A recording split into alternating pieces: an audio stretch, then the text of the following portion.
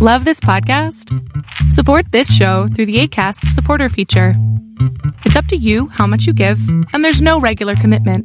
Just click the link in the show description to support now. I'm Sandra, and I'm just the professional your small business was looking for. But you didn't hire me because you didn't use LinkedIn Jobs. LinkedIn has professionals you can't find anywhere else, including those who aren't actively looking for a new job, but might be open to the perfect role, like me. In a given month, over 70% of LinkedIn users don't visit other leading job sites. So if you're not looking on LinkedIn, you'll miss out on great candidates like Sandra. Start hiring professionals like a professional. Post your free job on linkedin.com/spoken today. Hey, I'm Ryan Reynolds. Recently, I asked Mint Mobile's legal team if big wireless companies are allowed to raise prices due to inflation. They said yes. And then when I asked if raising prices technically violates those onerous two-year contracts, they said, "What the f*** are you talking about, you insane Hollywood ass?"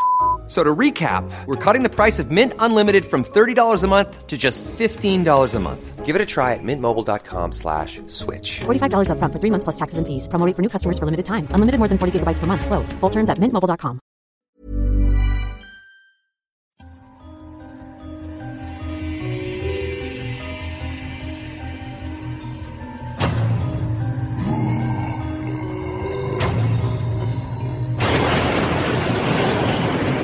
Welcome to Tales to Terrify.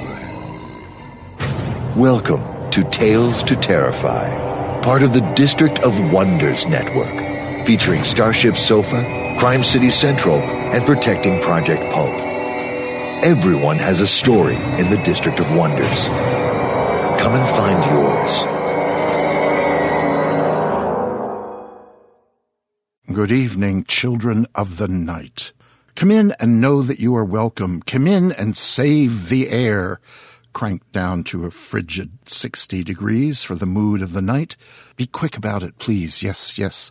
This is the place, the District of Wonders, Tales to Terrify. This is the Nook, and my name is Lawrence Santoro, and we have a huge and a rich show for you tonight. And if, by the way, you are here for part one of Howard P. Lovecraft's At the Mountains of Madness, you're a week late. Tonight, Bob Neufeld is repoised and ready to read the second part of H.P.'s iconic tale of Antarctic exploration, paleontological nomenclature, and ancient eldritch horror. We'll be right with you, Bob. But first, to whet your appetite, we have the latest edition of Kevin Lucia's Horror 101. So settle yourselves, pour a drink, grab a mittenful of tasty treats, find a gloomy, shadowed recess, and snuggle with a chum. Here is Professor Lucia with Horror 101.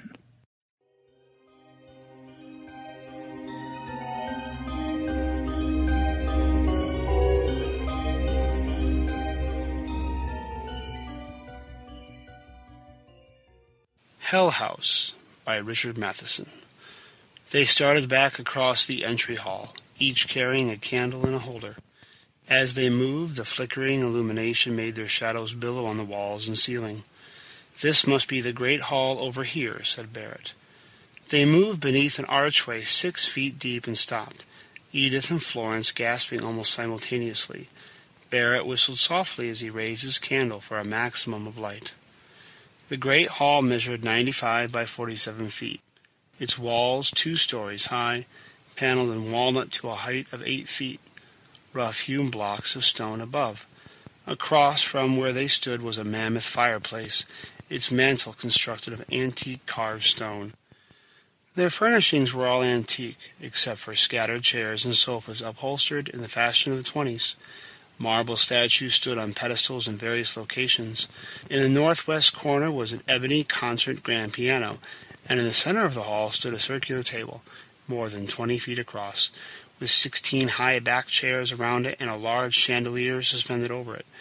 Good place to set up my equipment, Barrett thought. The hall had obviously been cleaned. He lowered his candle. "Let's push on," he said. They left the great hall, moved across the entry hall, beneath the overhanging staircase, and turned right into another corridor. Several yards along its length, they reached a pair of swinging walnut doors set to their left. Barrett pushed one in and peered inside. "The theater," he said. They went inside, reacting to the musty smell. The theater was designed to seat 100 people, its walls covered with an antique red brocade, its sloping, three-aisled floor with thick red carpeting. On the stage, gilded Renaissance columns flanked the screen, and spaced along the walls were silver candelabra wired for electricity. The seats were custom-made, upholstered with wine-red velvet. "Just how wealthy was Belasco?" Edith asked. "I believe he left in excess of $7 million when he died," Barrett answered. "Died?" said Fisher. He held open one of the doors. "If there's anything you'd care to tell us," Barrett said as he stepped in the corridor. "What's to tell? The house tried to kill me, and it almost succeeded." Welcome to another edition of Horror 101 here at Tales to Terrify.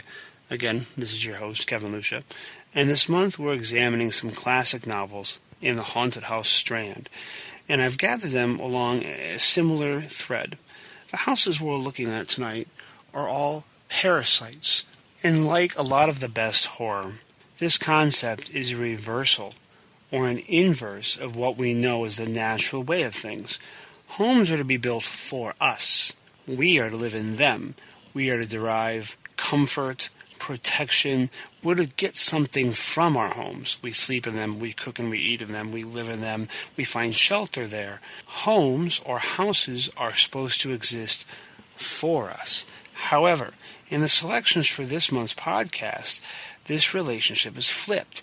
Instead of the inhabitants benefiting from a house, the house benefits and feeds off the inhabitants, or in the case of Hell House, what's inside the house, which we can consider to be an extension of the house in a way, feeds off the inhabitants. Our first book for this month's podcast is The House Next Door by Anne Rivers Siddons. And one reason why this book is an excellent representation of how powerful the house motif is because it shows the attraction of the haunted house story to all sorts of writers, even those who would consider themselves non-horror writers. The bulk of Siddons' work represents life in the South. It's not necessarily horror fiction by any means. You could call it Southern Gothic, but it's not really horror fiction. But this is her quote-unquote haunted house book, which again, it just kind of shows that power of the haunted house motif. Everyone wants to write the haunted house book. It's just kind of representative of something that's become so entrenched, in our cultural and in our psyche almost. And in her own words, and I'm quoting this from Dance Macabre by Stephen King, this is why Anne Rivers felt the desire to write a haunted house story. Quote, "The haunted house has always spoken specially and directly to me as the emblem of particular horror. Maybe it's because, to a woman, her house is so much more than that. It is kingdom, responsibility, comfort, total world to her. To most of us, anyway, whether or not we are aware of it. It is an extension of ourselves.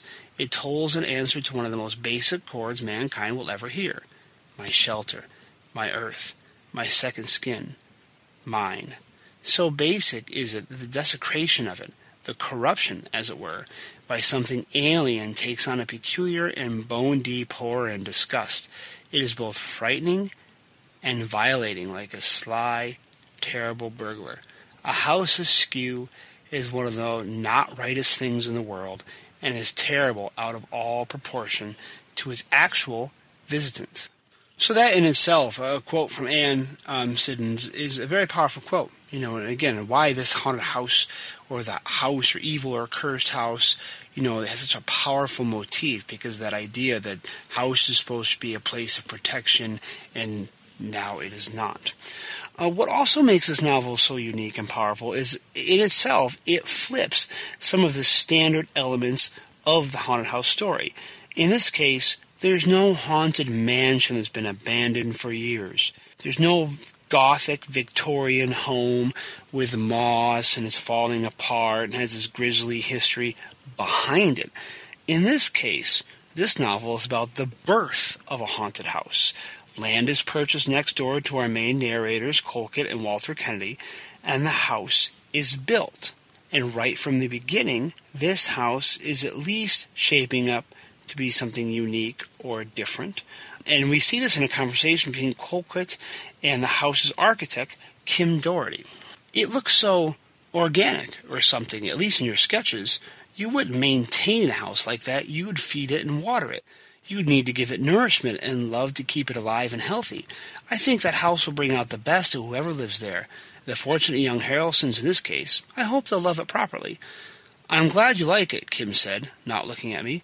I could sort of tell you did when you saw the plans, and understood it too. I've always felt that way about the design, that first you plant something. The site, the ground will tell you what to plant. You plant it, and you raise it, and the hell with what the clients say they want. The house should be its own boss, and they should live by its rules, not the other way around. It's up to them to make it grow, as you say. This house is its own boss. It does ask the best of you. So in this little clip between Colquitt and Kim Doherty as they're going over the blueprints for the house, it's already intimating to us that there's something alive even about the plans about this house. And there's something mildly ominous there in that last. This house is its own boss. It does ask the best of you. And here again, here's Colquitt's first impressions internally when she sees the house plans for the first time. I drew my breath at it. It was magnificent. I do not, as a rule, care for contemporary architecture, but this house was different. It commanded you somehow, yet soothed you. It grew out of the penciled earth like an elemental spirit that had lain, locked and yearning for the light, through endless deeps of time, waiting to be released. I could hardly imagine the hands and machinery that would form it. I thought of something that has started with a seed, put down deep roots, grown in the sun and rains of many years into the upper air. In the sketches, at least, the woods pressed untouched around it like companions. The creek enfolded its mass and seemed to nourish its roots. It looked inevitable. And of course, during the construction of the house, small things seem amiss. Squirrels, other rodents, seem to be routinely massacred on the construction grounds, almost pulped and ripped apart.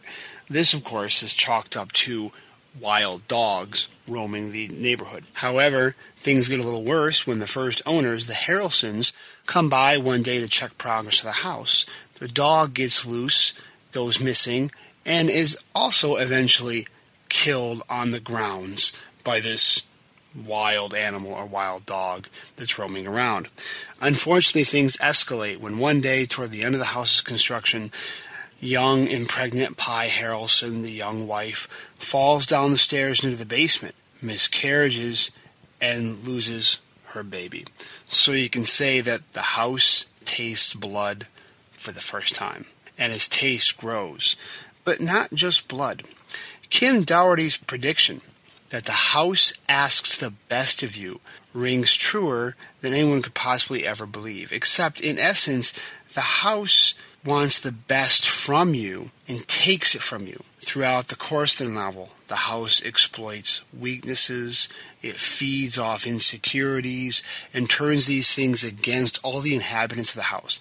It manipulates them, it plays with their fears, and also, like any good horror novel that's going to kind of rise above the tropes, this is the novel's avenue for making it more than just a novel about a scary house, because all of these things are deep human weaknesses. You know, these are the things that we all fear, these are the things that we struggle with, social fears and fears of our reputation and embarrassment. So in the house feeding off of people's weaknesses and insecurities, it opens up the book to wider social commentary and social concern. Again, elevating it over it, just a spooky house book. And also along the way, Anne River Siddons is remaining true to her, I don't know if I say her genre, but her motifs. She's also writing about the Southern culture, even in this novel. Because in polite Southern society, there are just some things that aren't talked about, right? They're verboten. We don't speak of these in public.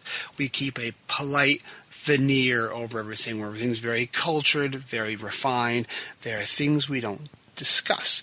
And as the families continue to fall into ruin in that house next door, everyone in this small community, which is a nice, slightly upscale community, everyone refuses to acknowledge that anything strange is happening.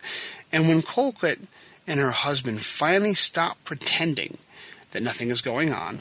After she, Kim, and Walter, her husband, almost fall prey to it themselves, she's then ostracized from polite society, even some of her lifelong friends, for daring to speak out or for daring to say that something is wrong, even though it's something everyone in this community knows subconsciously. So again, it's not just a haunted house novel, but it's commenting on that whole rigid, let's not talk about unpleasant things in public, because we would hate to do that. Throughout the course of this novel, 3 families are destroyed or consumed, or they're beaten down by this house. The Harrelsons are obsessed with social standing and their reputation, so the house attacks this, destroys their reputation entirely. The next family, the Sheehans, lost a son in the Vietnam War, and Mrs. Sheehan has had several breakdowns over it. Nightmares, hallucinations, seeing things. So the house takes advantage of this as well, because she starts getting phantom phone calls from her dead son, seeing images of burning helicopters crashing on TV, which is how her son died. The final family, the Greens, are headed by a militaristic, domineering husband that must have everything just so. Life has to be perfect. So you can imagine, how the house is going to take advantage of that. Another curious factor running alongside is the fact that the architect, Kim Doherty, has been unable to design anything at all since completing that house. And he becomes obsessed with the notion that the house itself has sapped him of his ability to design. That it's not only taken the best from the people who live there, it's taken the best from the person who designs it. And after he and Colquitt and Walter experienced their near-fatal moment in the house, he flees to Europe for several months, trying to find himself, trying to tour around the countries over in Europe, only to come back married and to be the house's final victim, despite Walter and Colquitt's protests, buying the house that he built, because it is, of course, his. He built it. I am now going to live here. And of course that puts him in direct opposition with Walter and Colquitt, because they have become determined at this point to end the house's reign of terror. But they've also realized, and a mild spoiler, they've come to believe that if the house indeed was planted like a seed and has grown into something malignant, what planted it in the first place? And again, Southern Gothic writer, not horror writer that she may be, Anne Rivers Siddons knows her haunted house motif well, because after everything is done, this is how the novel closes out for us. At the very end, after the house is, after all the action has been completed, the house has been destroyed, some unusual blueprints are discovered in somebody's files, and this is what we're presented with. "Isn't it super?" said the girl. "It's just exactly what I've always wanted, right down to the ground. I didn't even know exactly what I wanted until I saw it, and that was just it. Even with all the looking we've done, we'd never have thought of building a house if these plans hadn't just fallen into our hands. We got them from this young architect Peter knows. His partner did them, some time ago, I guess when he was in Europe. I don't know who he was or is. Peter's friend said he died not too long ago. Isn't that awful? The guy didn't say how, and since it was so recent, we didn't want to ask.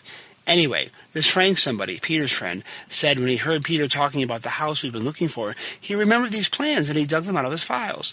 I don't know if the guy had ever done another house or not, but he would have been a dynamite architect if he'd lived. Just look at it. It looks like it's growing right up out of the ground, doesn't it? It looks like it's alive."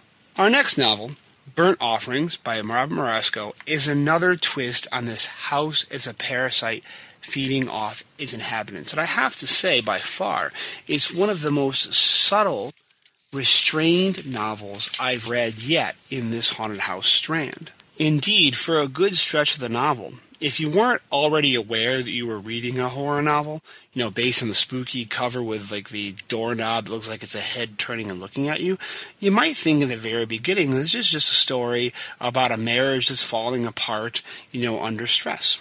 Marion and Ben Wolfe and their son David live in Queens, New York. Ben teaches high school English, and Marion is a dedicated, committed, maybe mildly obsessive housekeeper. And she hates the city. She hates the noise, she hates the crowding and the pollution and the sound.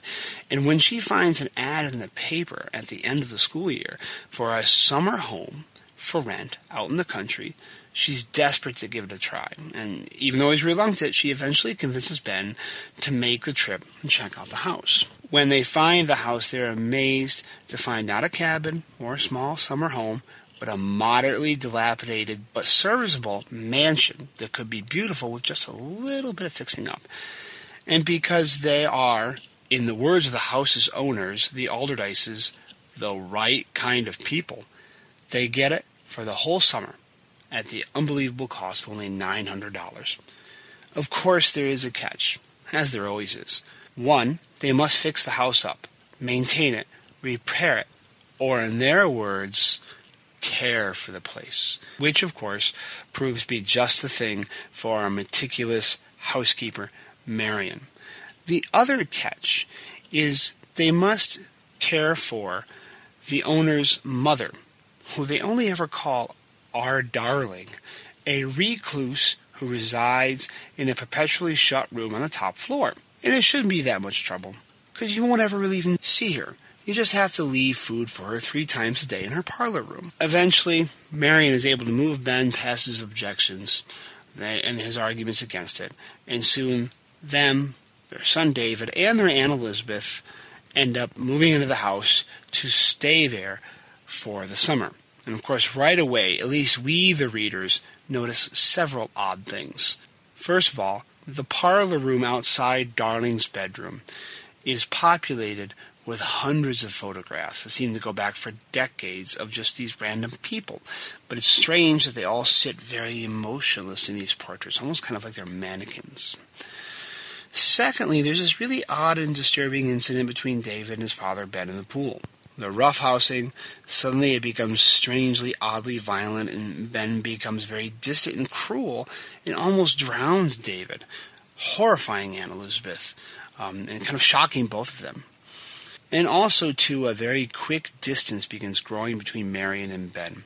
One of their first nights there, he tries to be intimate with her, and at first she doesn't want him to, and then it just becomes a very painful, unpleasant experience. And this is upsetting for Marion in a way, because she's never experienced anything unpleasant with Ben, but also she still just has no inclination to be a wife to him at all. And of course, as the story continues, things worsen. For the family, that is. Because oddly enough, as Ben and Marion grow more distant, Marion becomes more distant from David. She becomes more obsessive with cleaning the mansion, hardly ever going outside, obsessed with what she thinks is a humming noise she hears coming from our darling's room. As David becomes more distant from them, as Aunt Elizabeth's health starts strangely deteriorating right before their eyes, strangely, the house seems to look better, cleaner, newer, shinier, as time passes. The pool, which was broken, and the pump was broken, and the filter was broken, is automatically, miraculously fixed. Okay, things around the house, like the trees and the grass, seem to improve the longer they are there. Of course, we can probably guess the outcome. Ben and Marion drift further and further apart, Marion becoming increasingly obsessed with the house, choosing it over her family. Aunt Elizabeth becomes sicker and sicker, and eventually she just dies. David almost dies also when someone or something sneaks into his room at night, twists off the gas valve in his heater, lets the gas out, and he almost dies of gas poisoning.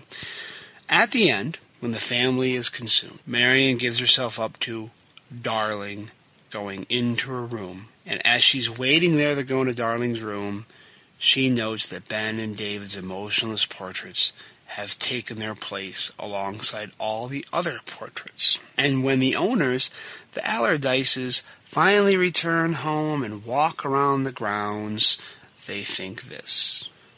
They went with silent reverence through all the rooms of their mother's house, which had never looked so rich and shining and perfect. Not since last time, anyway, Brother said in his wheelchair.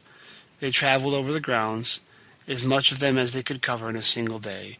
The trees and shrubs were full, the grass the deepest green, and the house shone white and immaculate on the hill.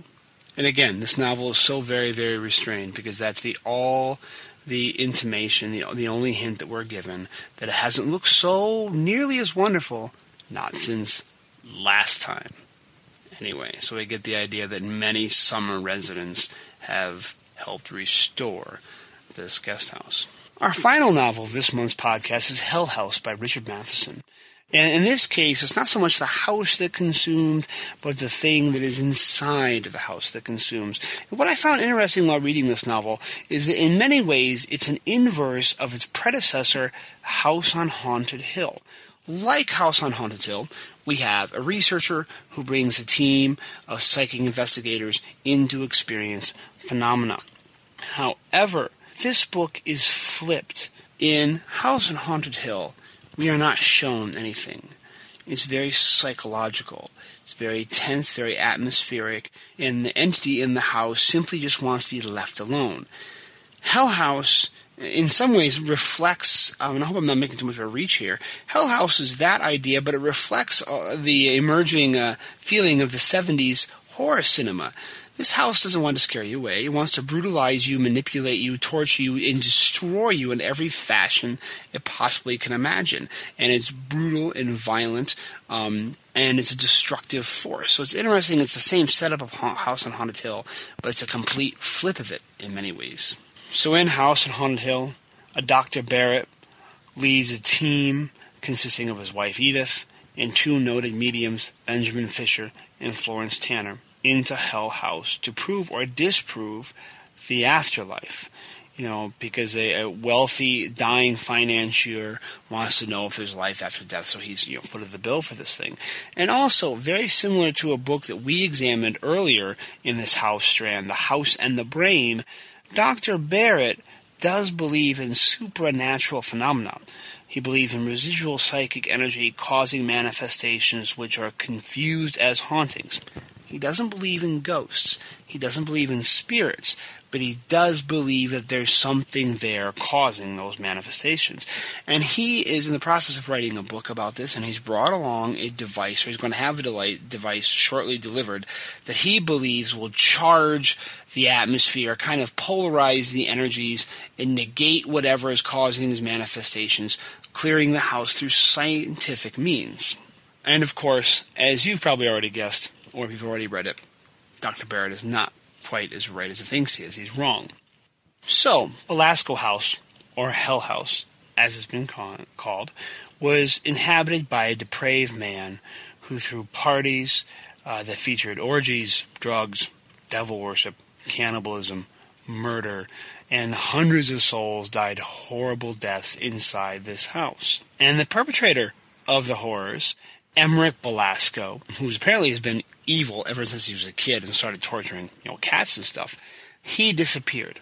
No one ever discovered his body. So that, of course, lends to the legends that he is there continuing to haunt the premises. And again, kind of as an inverse of House of Haunted Hill, the house's attacks are sadistic and physically and sexually traumatic, possessing people, causing them to do things they would never do, much more violent than the psychologically harrowing Hill House. And whereas Hill House wanted to be left alone, Belasco House wants to destroy anyone who steps foot into it. And as they did formerly, Benjamin Fisher was the only survivor of a previous investigation where everyone was killed except for him. And he was found curled in a fetal ball, shivering on the porch, naked. This house proceeds to dismantle this current investigating team, destroying Frances after possessing her, toying with Edith, and even with Dr. Barrett. Dr. Barrett has his machine. He turns it on. The spirit in Belasco House toys with him, makes him look like he's succeeded, then, after physically tormenting him, killing him as well. Now, an interesting case to the resolution of this novel is, again, Benjamin Fisher is one of our main characters who is the only survivor of Hill House. So right there, that's special to us, right? He's the one that got away. But throughout the whole novel, he has kept himself closed off from the house, while the other medium, Frances kind of foolishly opens herself up to everything there and wants to engage and cleanse the house, Benjamin has held himself kind of in reserve. And I think that's because he alone understands what Belasco House is capable of from the very beginning. And because he closes himself off, he's able to withstand Belasco House until the very last moment. And he is key to destroying the influence there, because we discover that it is Belasco's spirit.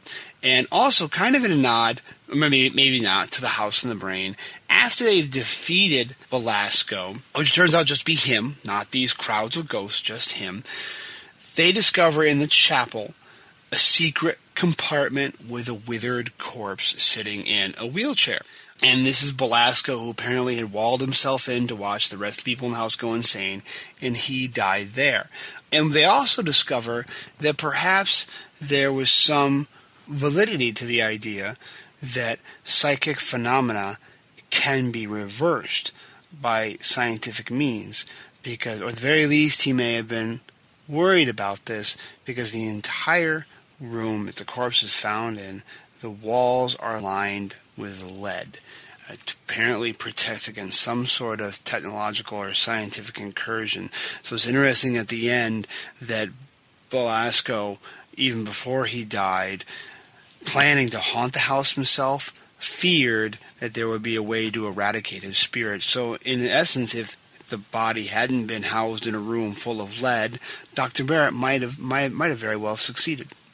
And this concludes another edition of Horror 101. I, once again, your host, Kevin Lucia, thank you for listening in. And tonight's Horror 101 recommends the Sam Hain horror line. The first one is Dark Inspiration by Russell James. It's kind of a classic novel. Guy who wants to be a writer relocates to a house with a macabre history, ends up delving into some things he shouldn't, and of course, this gives him dark inspiration. Our second recommendation is someone who we've recommended frequently here, because he's written a series of successful haunting or evil house novels, and that's House of Skin by Jonathan Janz. Now, this is almost a perfect modern spin on Hell House. Very similar idea of a house that had seen degradation, especially the sexual degradation, now living inside the walls of the house. I think it was either Publishers Weekly or someone else that said that house was like reminiscent of The Haunting by Shirley Jackson. Really, I found it more reminiscent of Hell House by Richard Matheson. But those are our two recommended reads for this evening. Once again, I thank you for listening. If you have a chance, add us on Facebook at Studying Horror. Okay, that is our Facebook group name. Thank you again. You can keep reading.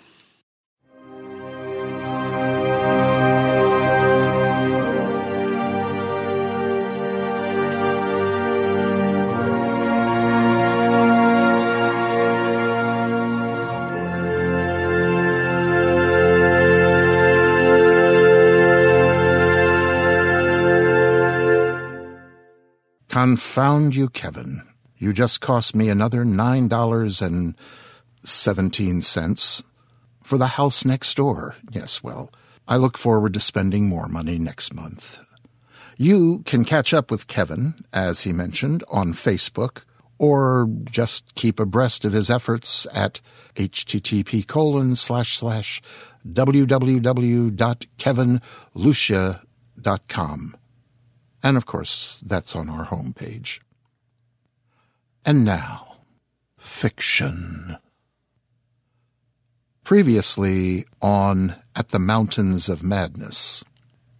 Miskatonic University's geology professor emeritus, Dr. William Dyer, is disturbed to learn that his university is about to return to the South Pole and recommence exploration deep into the heart of the Antarctic continent.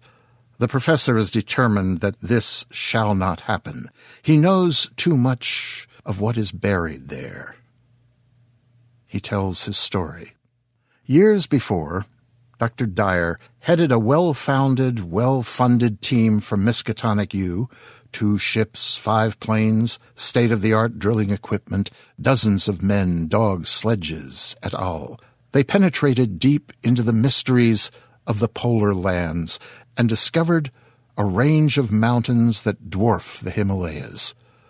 There, they found a wealth of fossils from the Earth's earliest age, a fossil record so rich and complex, replete with specimens never before seen, that even on cursory examination they call into question everything that is known about life on Earth.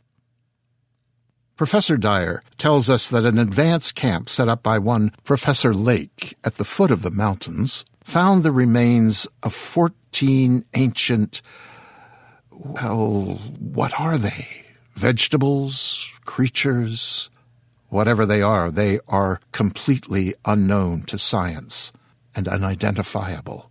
6 of the specimens are badly damaged. The others, pristine, oddly shaped, 25-tentacled, starfish-headed, winged creatures. Needless to say, Professor Lake's sled dogs do not like these hideous specimens. As Professor Lake radios his descriptions, coolly, scientifically, he begins to realize that the complete specimens have such uncanny resemblance to certain creatures of primal myth. Dyer and Peabody have read the Necronomicon and seen Clark Ashton Smith's nightmare paintings based on that text, and they'll understand when I speak of elder things, which are supposed to have created all earth life as a jest or a mistake. They are also like prehistoric folklore things, Cthulhu cult appendages, and so forth. Lake's report finishes with, "If this isn't the high spot of the expedition, I don't know what is. We are made scientifically." Well, despite the fact that the fossil and the still fresh non-fossilized remains of these things belong to a very early geologic time, perhaps millions of years old, they show features and physical attributes that might belong to, well, far more advanced forms of life. They probably had more than 5 senses, the professor reports. Then, weather intervenes. Lake's party is forced to batten down for a time. When the weather clears, Dyer and 9 others, including a graduate student by the name of Danforth, fly to Lake's camp.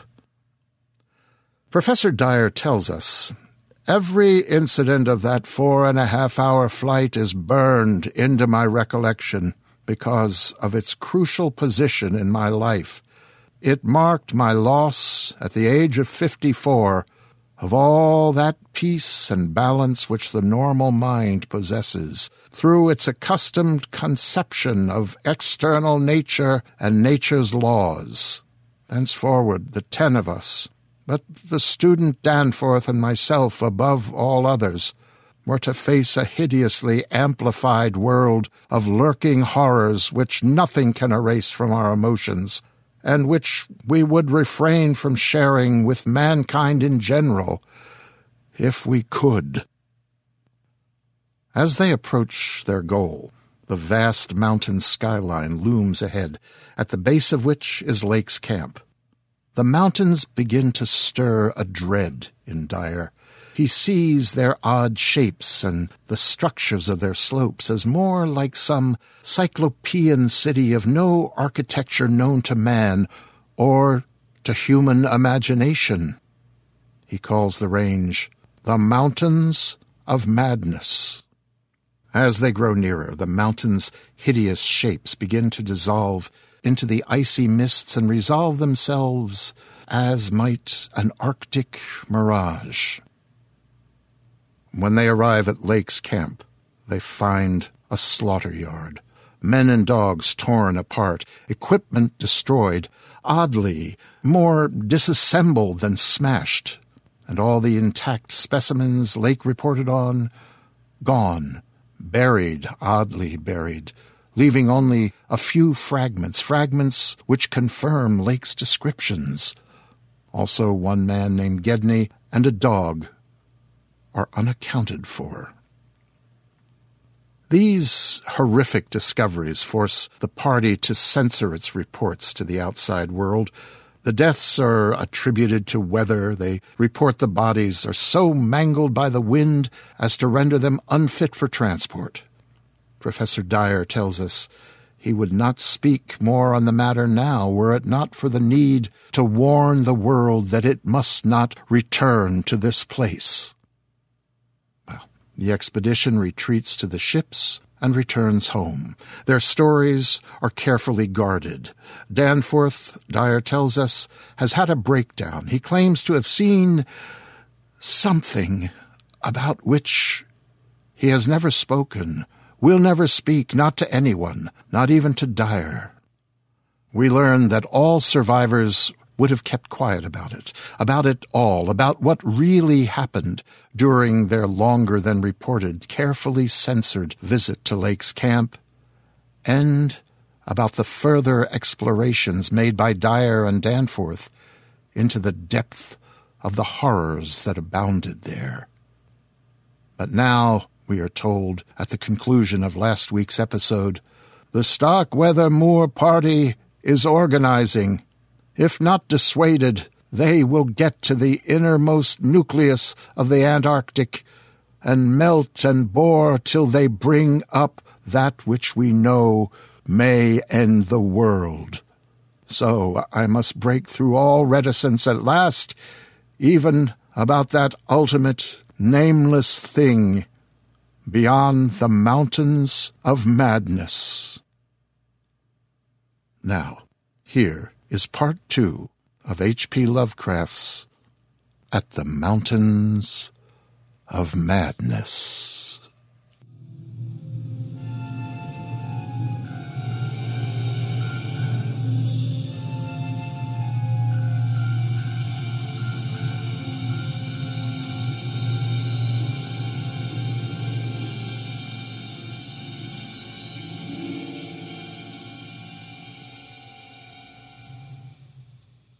Chapter 4.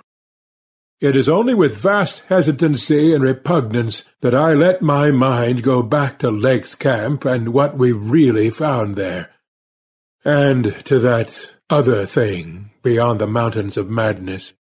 I am constantly tempted to shirk the details, and to let hints stand for actual facts and ineluctable deductions. I hope I have said enough already to let me glide briefly over the rest, that is, of the horror at the camp. I have told of the wind-ravaged terrain, the damaged shelters, the disarranged machinery, the varied uneasiness of our dogs, the missing sledges and other items, the deaths of men and dogs, the absence of Gedney, and the 6 insanely buried biological specimens, strangely sound in texture for all their structural injuries, from a world 40 million years dead. I do not recall whether I mentioned that upon checking up on the canine bodies we found one dog missing. We did not think much about that till later. Indeed, only Danforth and I have thought of it at all. The principal things I have been keeping back relate to the bodies, and to certain subtle points which may or may not lend a hideous and incredible kind of rationale to the apparent chaos. At the time, I tried to keep the men's minds off those points, for it was so much simpler, so much more normal, to lay everything to an outbreak of madness on the part of some of Lake's party. From the look of things, that demon mountain wind must have been enough to drive any man mad in the midst of this centre of all earthly mystery and desolation. The crowning abnormality, of course, was the condition of the bodies, men and dogs alike. They had all been in some terrible kind of conflict, and were torn and mangled in fiendish and altogether inexplicable ways. Death, so far as we could judge, had in each case come from strangulation or laceration. The dogs had evidently started the trouble, for the state of their ill-built corral bore witness to its forcible breakage from within.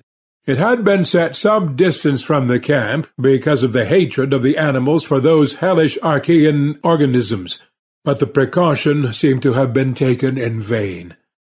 When left alone in that monstrous wind, behind flimsy walls of insufficient height, they must have stampeded, Whether from the wind itself or from some subtle increasing odor emitted by the nightmare specimens, one could not say.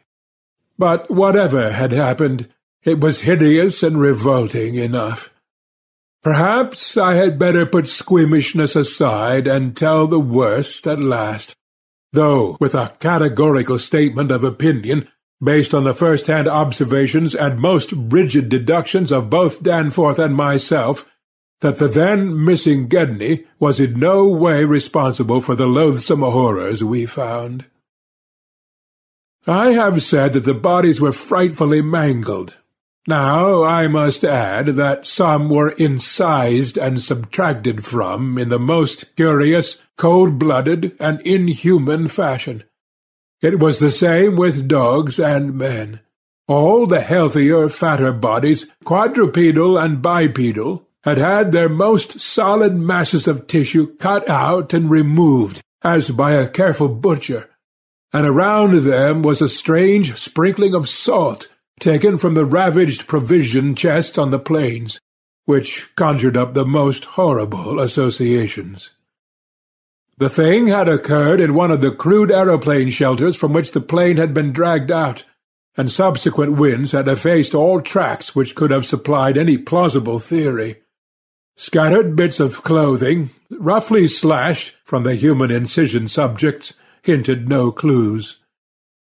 It is useless to bring up the half-impression of certain faint snow prints in one shielded corner of the ruined enclosure, because that impression did not concern human prints at all, but was clearly mixed up with all the talk of fossil prints which poor Lake had been giving throughout the preceding weeks. One had to be careful of one's imagination in the lee of these overshadowing mountains of madness. As I have indicated, Gedney and one dog turned out to be missing in the end. When we came on that terrible shelter, we had missed 2 dogs and 2 men, but the fairly unharmed dissecting tent, which we entered after investigating the monstrous graves, had something to reveal. It was not as Lake had left it, for the covered parts of the primal monstrosity had been removed from the improvised table.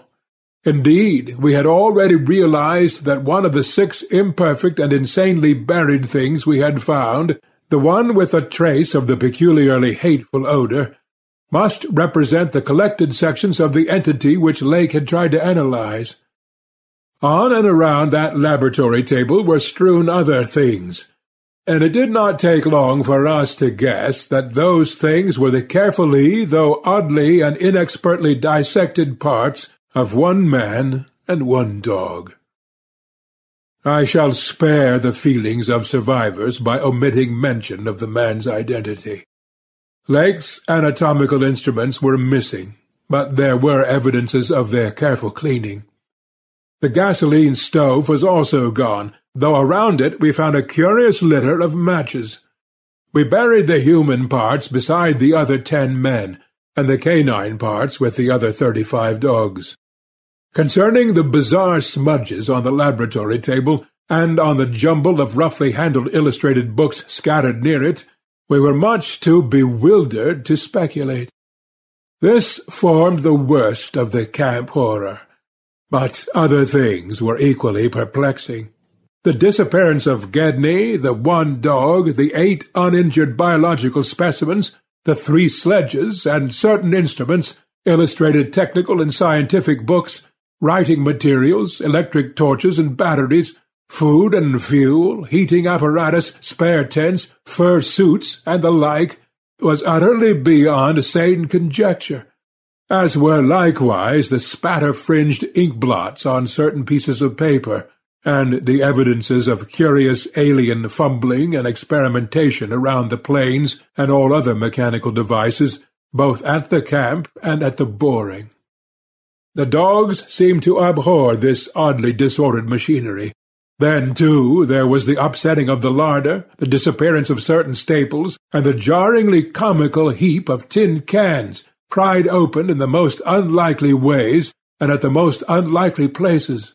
The profusion of scattered matches, intact, broken, or spent, formed another minor enigma. as did the 2 or 3 tent cloths and fur suits which we found lying about with peculiar and unorthodox slashings, conceivably due to clumsy efforts at unimaginable adaptations. The maltreatment of the human and canine bodies, and the crazy burial of the damaged Archean specimens, were all of a piece with this apparent disintegrative madness. In view of just such an eventuality as the present one, we carefully photographed all the main evidences of insane disorder at the camp, and shall use the prints to buttress our pleas against the departure of the proposed Starkweather Moor expedition. Our first act, after finding the bodies in the shelter, was to photograph and open the row of insane graves with the 5-pointed snow mounds.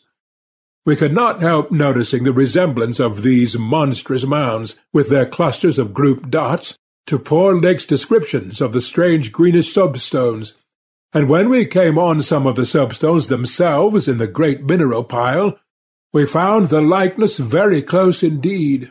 The whole general formation, it must be made clear, seemed abominably suggestive of the starfish head of the Archean entities, and we agreed that the suggestion must have worked potently upon the sensitized minds of Lake's overwrought party. For madness, centering in Gedney as the only possible surviving agent, was the explanation spontaneously adopted by everybody, so far as spoken utterance was concerned, though I will not be so naive as to deny that each of us may have harbored wild guesses which sanity forbade him to formulate completely.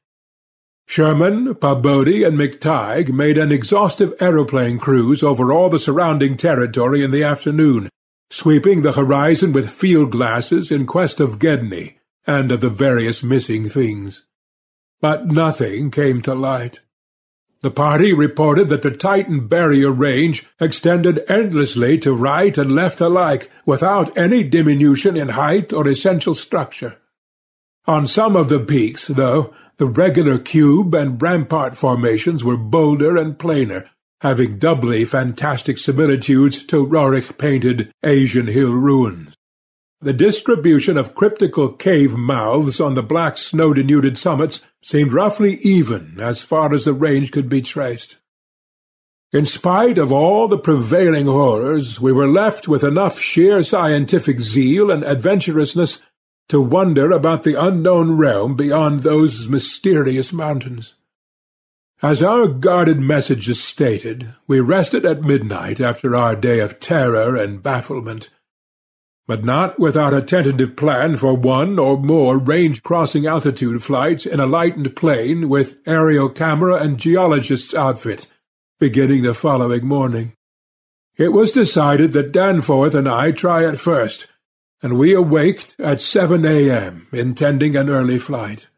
However, heavy winds, mentioned in our brief bulletin to the outside world, delayed our start till nearly 9 o'clock. I have already repeated the non-committal story we told the men at camp, and relayed outside, after our return 16 hours later. It is now my terrible duty to amplify this account by filling in the merciful blanks with hints of what we really saw in the hidden transmontane world, hints of the revelations which have finally driven Danforth to a nervous collapse. I wish he would add a really frank word about the thing which he thinks he alone saw, even though it was probably a nervous delusion, and which was perhaps the last straw that put him where he is.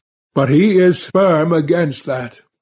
All I can do is to repeat his later disjointed whispers about what set him shrieking as the plane soared back through the wind-tortured mountain pass after the real and tangible shock which I shared. This will form my last word.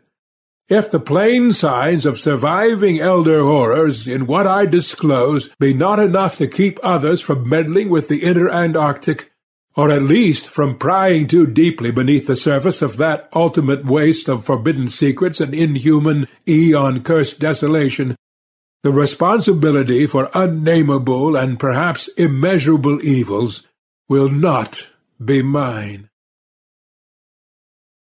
Danforth and I, studying the notes made by Pabodie in his afternoon flight and checking up with the sextant, had calculated that the lowest available pass in the range lay somewhat to the right of us, within sight of camp, and about 23,000 or 24,000 feet above sea level. For this point, then, we first headed in the lightened plain as we embarked on our flight of discovery. The camp itself, on the foothills which sprang from a high continental plateau, was some 12,000 feet in altitude. Hence the actual height increase necessary was not so vast as it might seem. Nevertheless, we were acutely conscious of the rarefied air and intense cold as we rose, for on account of visibility conditions we had to leave the cabin windows open. We were dressed, of course, in our heaviest furs.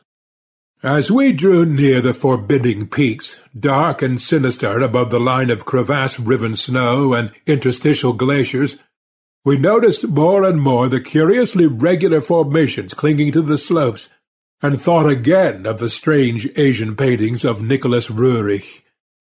The ancient and wind-weathered rock strata fully verified all of Lake's bulletins, and proved that these pinnacles had been towering up in exactly the same way since a surprisingly early time in Earth's history, perhaps over 50 million years.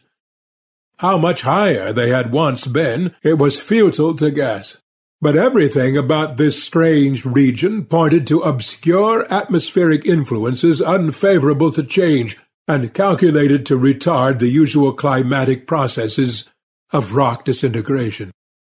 But it was the mountainside tangle of regular cubes, ramparts, and cave mouths which fascinated and disturbed us most.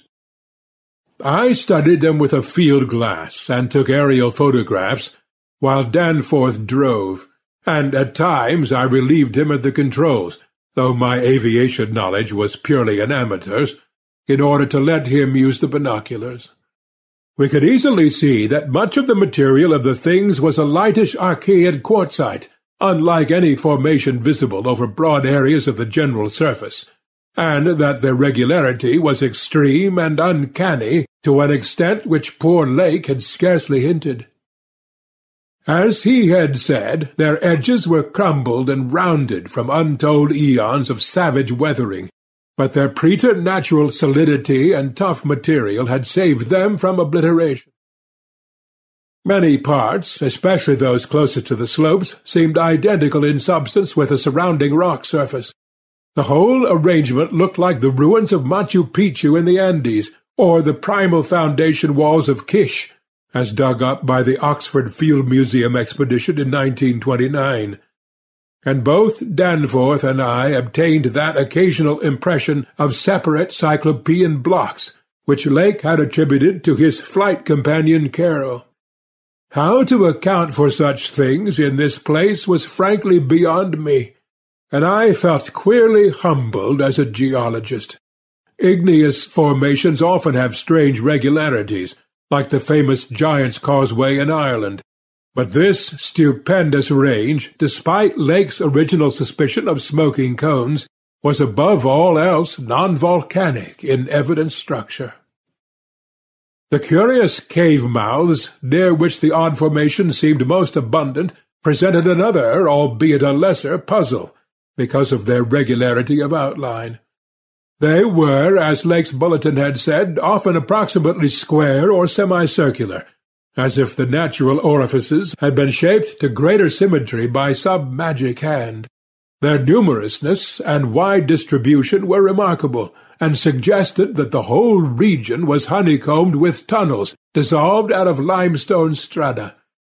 Such glimpses as we secured did not extend far within the caverns, but we saw that they were apparently clear of stalactites and stalagmites. Outside, those parts of the mountain slopes adjoining the apertures seemed invariably smooth and regular, and Danforth thought that the slight cracks and pinnings of the weathering tended toward unusual patterns. Filled as he was with the horrors and strangenesses discovered at the camp, He hinted that the pittings vaguely resembled those baffling groups of dots sprinkled over the primeval greenish soapstones, so hideously duplicated on the madly conceived snow mounds above those 6 buried monstrosities. We had risen gradually in flying over the higher foothills and along toward the relatively low pass we had selected. As we advanced, we occasionally looked down at the snow and ice of the land route, wondering whether we could have attempted the trip with the simpler equipment of earlier days. Somewhat to our surprise, we saw that the terrain was far from difficult as such things go, and that despite the crevasses and other bad spots, it would not have been likely to deter the sledges of a Scott, a Shackleton, or an Amundsen. Some of the glaciers appeared to lead up to wind-bared passes with unusual continuity, and upon reaching our chosen pass, we found that its case formed no exception. Our sensations of tense expectancy, as we prepared to round the crest and peer out over an untrodden world, can hardly be described on paper. Even though we had no cause to think the regions beyond the range essentially different from those already seen and traversed. The touch of evil mystery in these barrier mountains and in the beckoning sea of opalescent sky glimpsed betwixt their summits was a highly subtle and attenuated matter, not to be explained in literal words. Rather was it an affair of vague psychological symbolism and aesthetic association, a thing mixed up with exotic poetry and paintings, and with archaic myths lurking in shunned and forbidden volumes. Even the wind's burden held a peculiar strain of conscious malignity, and for a second it seemed that the composite sound included a bizarre musical whistling or piping over a wide range as the blast swept in and out of the omnipresent and resident cave-mouths. There was a cloudy note of reminiscent repulsion in this sound, as complex and unplaceable as any of the other dark impressions. We were now, after a slow ascent, at a height of 23,570 feet, according to the aneroid, and had left the region of clinging snow definitely below us. Up here were only dark, bare rock slopes and the start of rough-ribbed glaciers, but with those provocative cubes, ramparts, and echoing cave-mouths to add a portent of the unnatural, the fantastic, and the dreamlike. Looking along the line of high peaks, I thought I could see the one mentioned by poor Lake, with a rampart exactly on top. It seemed to be half lost in a queer Antarctic haze, such a haze, perhaps, as has been responsible for Lake's early notion of volcanism. The pass loomed directly before us, smooth and windswept between its jagged, malignly frowning pylons. Beyond it was a sky fretted with swirling vapours and lighted by the low polar sun, the sky of that mysterious farther realm upon which we felt no human eye had ever gazed. A few more feet of altitude, and we would behold that realm. Danforth and I, unable to speak except in shouts amidst the howling, piping wind that raced through the pass and added to the noise of the unmuffled engines, exchanged eloquent glances, and then, having gained those last few feet, we did indeed stare across the momentous divide and over the unsampled secrets of an elder and utterly alien earth. Chapter 5. I think that both of us simultaneously cried out in mixed awe, wonder, terror, and disbelief in our own senses as we finally cleared the pass and saw what lay beyond. Of course, we must have had some natural theory in the back of our heads to steady our faculties for the moment. Probably we thought of such things as the grotesquely weathered stones of the Garden of the Gods in Colorado, or the fantastically symmetrical wind-carved rocks of the Arizona desert.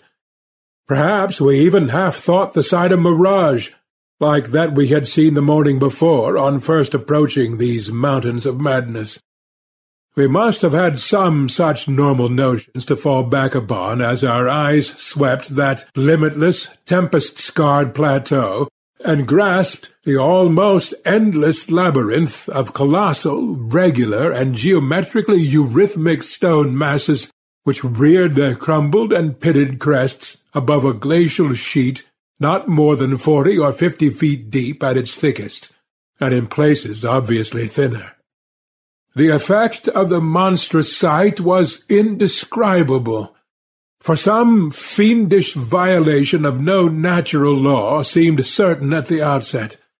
Here, on a hellishly ancient tableland fully 20,000 feet high, and in a climate deadly to habitation since a pre-human age not less than 500,000 years ago, there stretched nearly to the vision's limit a tangle of orderly stone, which only the desperation of mental self-defense could possibly attribute to any but conscious and artificial cause. We had previously dismissed, as far as any serious thought was concerned, any theory that the cubes and ramparts of the mountain-sides were other than natural in origin. How could they be otherwise, when man himself could scarcely have been differentiated from the great apes at the time when this region succumbed to the present unbroken reign of glacial death? Yet now the sway of reason seemed irrefutably shaken, for this cyclopean maze of squared, curved, and angled blocks had features which cut off all comfortable refuge. It was, very clearly, the blasphemous city of the mirage in stark, objective, and ineluctable reality. That damnable portent had had a material basis after all. There had been some horizontal stratum of the ice dust in the upper air, and this shocking stone survival had projected its image across the mountains according to the simple laws of reflection. Of course, the phantom had been twisted and exaggerated, and had contained things which the real source did not contain. Yet now, as we saw that real source, we thought it even more hideous and menacing than its distant image. Only the incredible, unhuman massiveness of these vast stone towers and ramparts had saved the frightful things from utter annihilation in the hundreds of thousands, perhaps millions of years it had brooded there amidst the blasts of a bleak upland.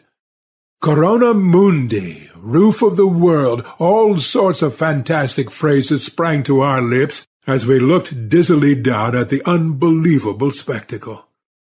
I thought again of the eldritch primal myths that had so persistently haunted me since my first sight of this dread Antarctic world, of the demoniac plateau of Leng, of the Maigo or abominable snowmen of the Himalayas, of the narcotic manuscripts with their pre-human implications, of the Cthulhu cult, of the Necronomicon, and of the Hyperborean legends of formless Tsathoggua, and the worse-than-formless star-spawn associated with that semi-entity.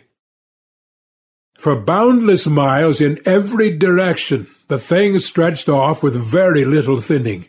Indeed, as our eyes followed it to the right and left along the base of the low, gradual foothills which separated it from the actual mountain rim, we decided that we could see no thinning at all, except for an interruption at the left of the pass through which we had come. We had merely struck at random a limited part of something of incalculable extent.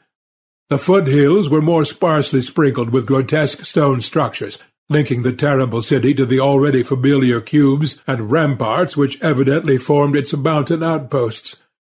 These latter, as well as the queer cave mouths, were as thick on the inner as on the outer sides of the mountains.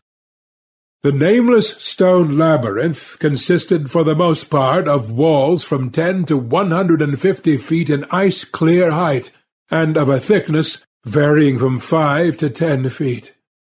It was composed mostly of prodigious blocks of dark primordial slate, schist, and sandstone, blocks in many cases as large as 4 by 6 by 8 feet, though in several places it seemed to be carved out of a solid, uneven bedrock of Precambrian slate. The buildings were far from equal in size, there being innumerable honeycomb arrangements of enormous extent as well as smaller separate structures. The general shape of these things tended to be conical, pyramidal, or terraced. How would you like to look 5 years younger? In a clinical study, people that had volume added with Juvederm Voluma XC in the cheeks perceived themselves as looking 5 years younger at 6 months after treatment. Look younger, feel like you. Add volume for lift and contour in the cheeks with Juvederm Voluma XC. Reverse signs of aging by adding volume to smooth laugh lines with Juvederm Volure XC. For important safety information and to find a licensed specialist, visit Juvederm.com. That's JUVEDERM.com. Not for people with severe allergic reactions, allergies to lidocaine, or the proteins used in Juvederm. Common side effects include injection site redness, swelling, pain, tenderness, firmness, lumps, bumps, bruising, discoloration, or itching. There's a risk of unintentional injection into a blood vessel, which can cause vision abnormalities, blindness, stroke, temporary scabs, or scarring. Talk to a licensed specialist to find out if it's right for you. Hey, I'm Ryan Reynolds. Recently, I asked Mint Mobile's legal team if big wireless companies are allowed to raise prices due to inflation. They said yes. And then when I asked if raising prices technically violates those onerous 2-year contracts, they said, "What the f*** are you talking about, you insane Hollywood ass?"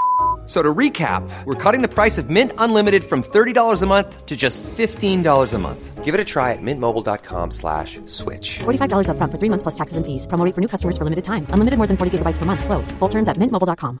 I'm Sandra, and I'm just the professional your small business was looking for. But you didn't hire me because you didn't use LinkedIn Jobs. LinkedIn has professionals you can't find anywhere else, including those who aren't actively looking for a new job, but might be open to the perfect role, like me. In a given month, over 70% of LinkedIn users don't visit other leading job sites. So if you're not looking on LinkedIn, you'll miss out on great candidates like Sandra. Start hiring professionals like a professional. Post your free job on linkedin.com/spoken today. Though there were many perfect cylinders, perfect cubes, clusters of cubes, and other rectangular forms, and a peculiar sprinkling of angled edifices, whose 5-point ground plan roughly suggested modern fortifications. The builders had made constant and expert use of the principle of the arch, and domes had probably existed in the city's heyday. The whole tangle was monstrously weathered, and the glacial surface from which the towers projected was strewn with fallen blocks and immemorial debris. Where the glaciation was transparent, we could see the lower parts of the gigantic piles, and we noticed the ice-preserved stone bridges which connected the different towers at varying distances above the ground. On the exposed walls we could detect the scarred places where other and higher bridges of the same sort had existed. Closer inspection revealed countless largish windows, some of which were closed with shutters of a petrified material, originally wood, though most gaped open in a sinister and menacing fashion.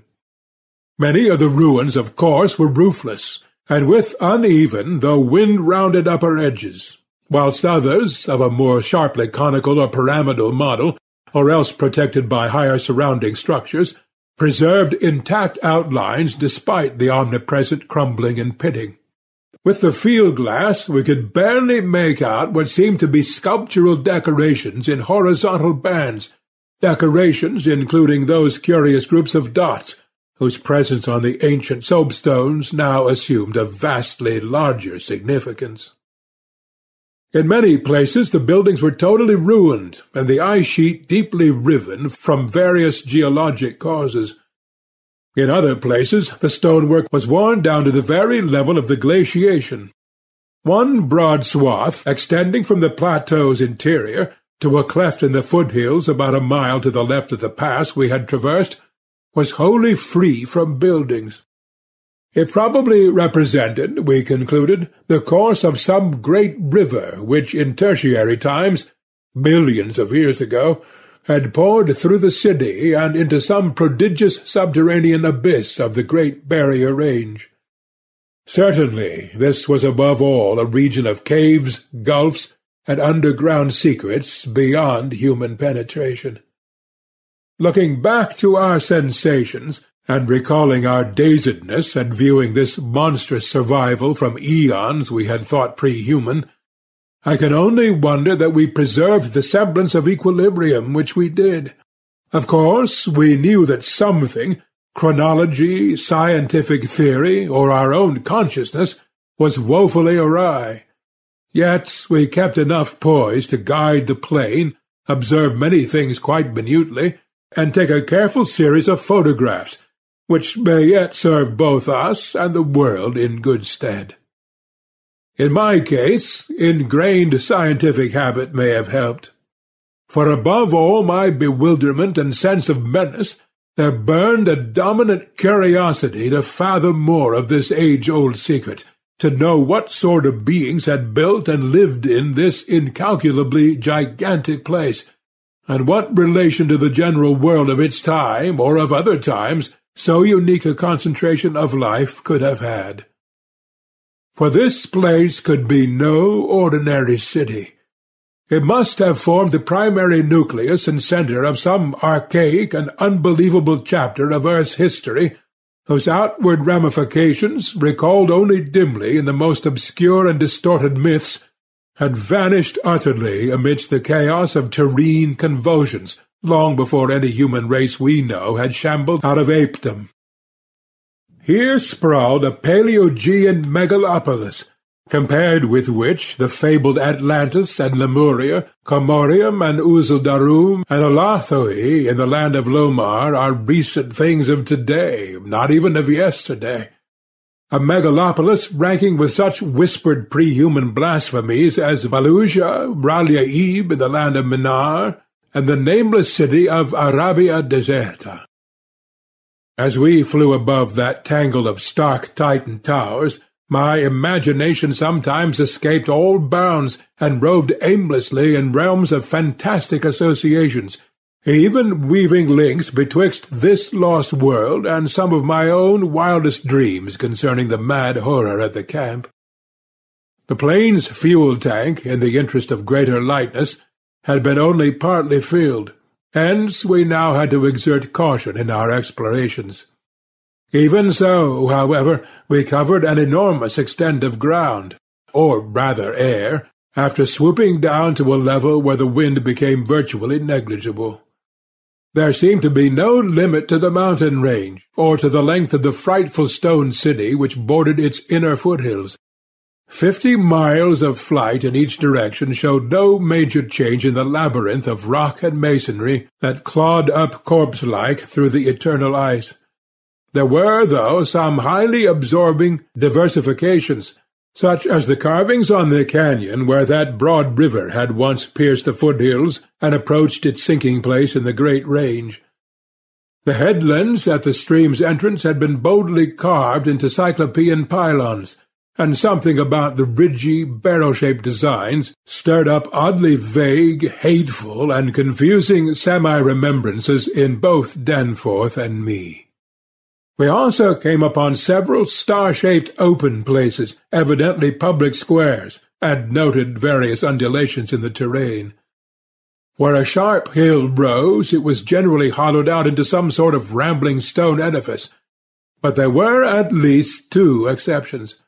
Of these latter, one was too badly weathered to disclose what had been on the jutting eminence, while the other still bore a fantastic conical monument carved out of the solid rock, and roughly resembling such things as the well-known snake tomb in the ancient valley of Petra. Flying inland from the mountains, we discovered that the city was not of infinite width, even though its length along the foothills seemed endless. After about 30 miles, the grotesque stone buildings began to thin out, and in 10 more miles we came to an unbroken waste, virtually without signs of sentient artifice. The course of the river beyond the city seemed marked by a broad, depressed line, while the land assumed a somewhat greater ruggedness, seeming to slope slightly upward as it receded in the mist-hazed west.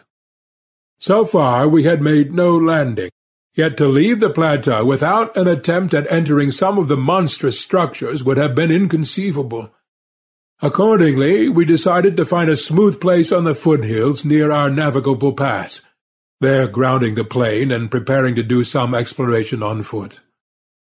Though these gradual slopes were partly covered with a scattering of ruins, low flying soon disclosed an ampler number of possible landing places.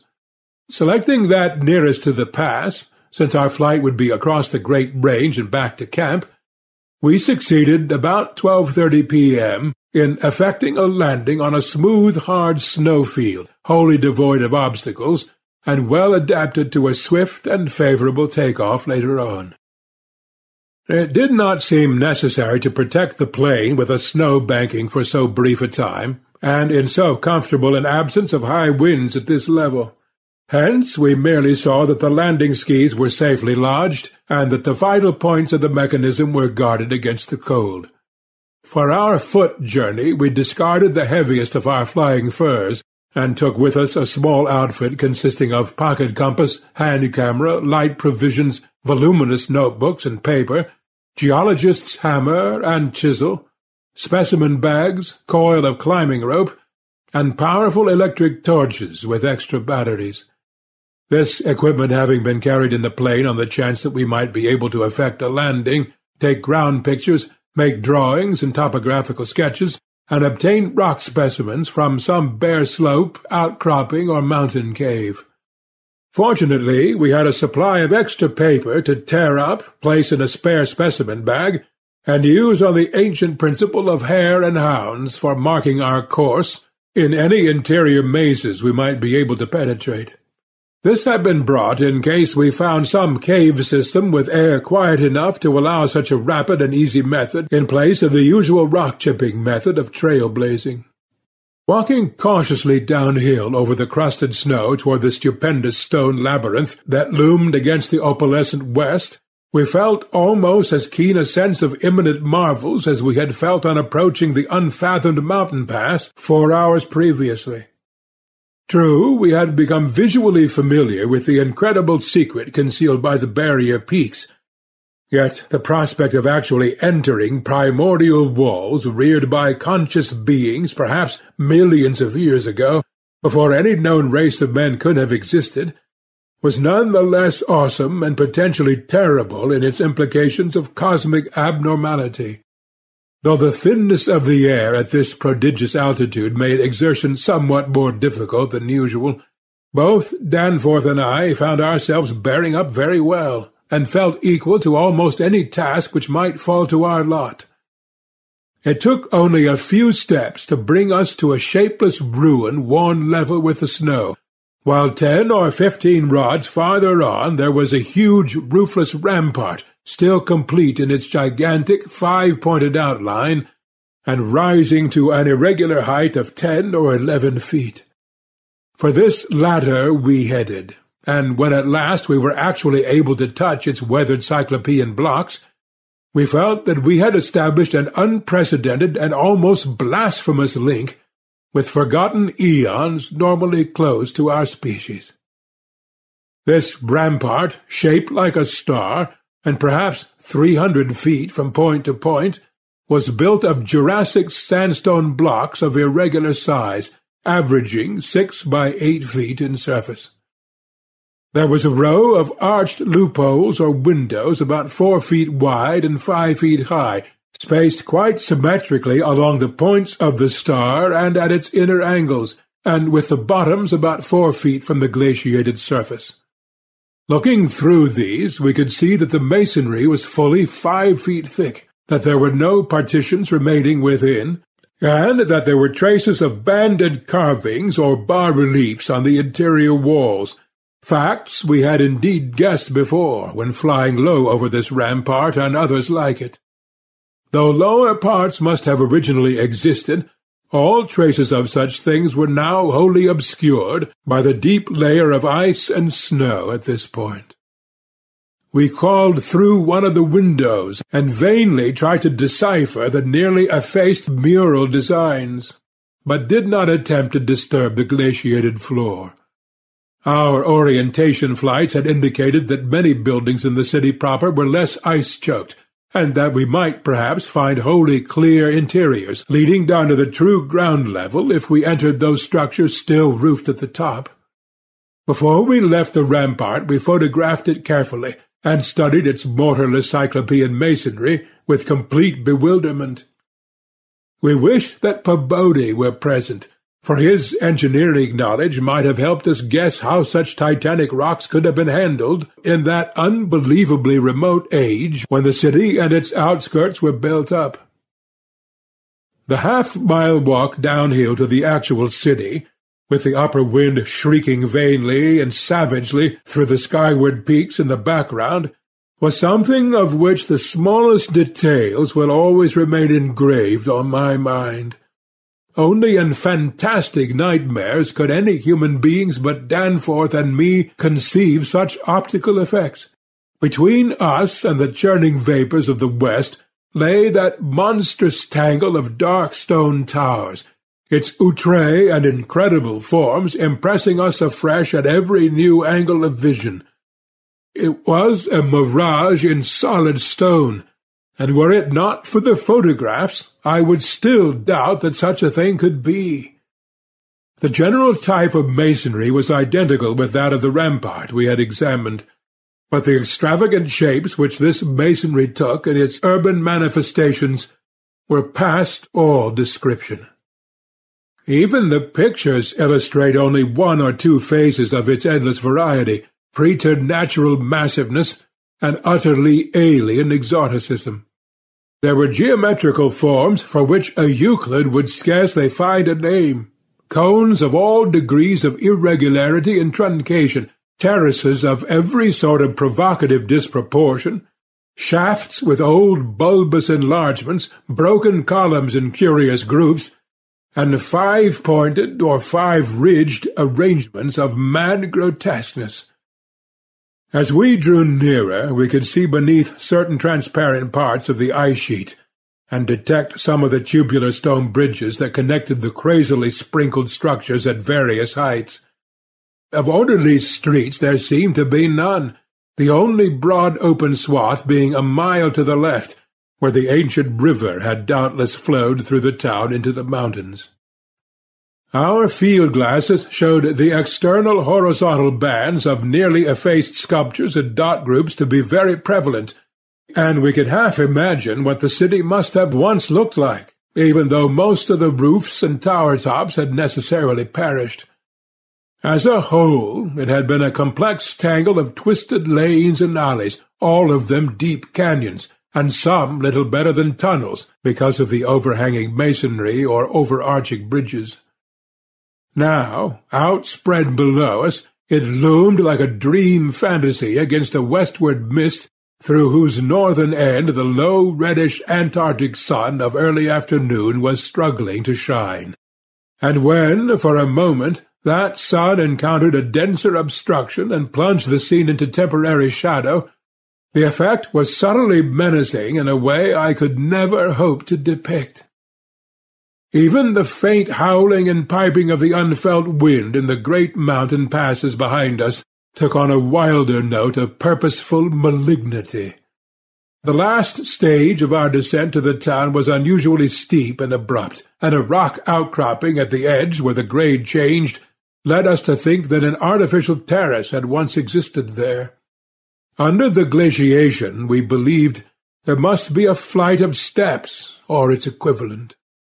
When at last we plunged into the town itself, clambering over fallen masonry and shrinking from the oppressive nearness and dwarfing height of omnipresent crumbling and pitted walls, our sensations again became such that I marvel at the amount of self-control we retained.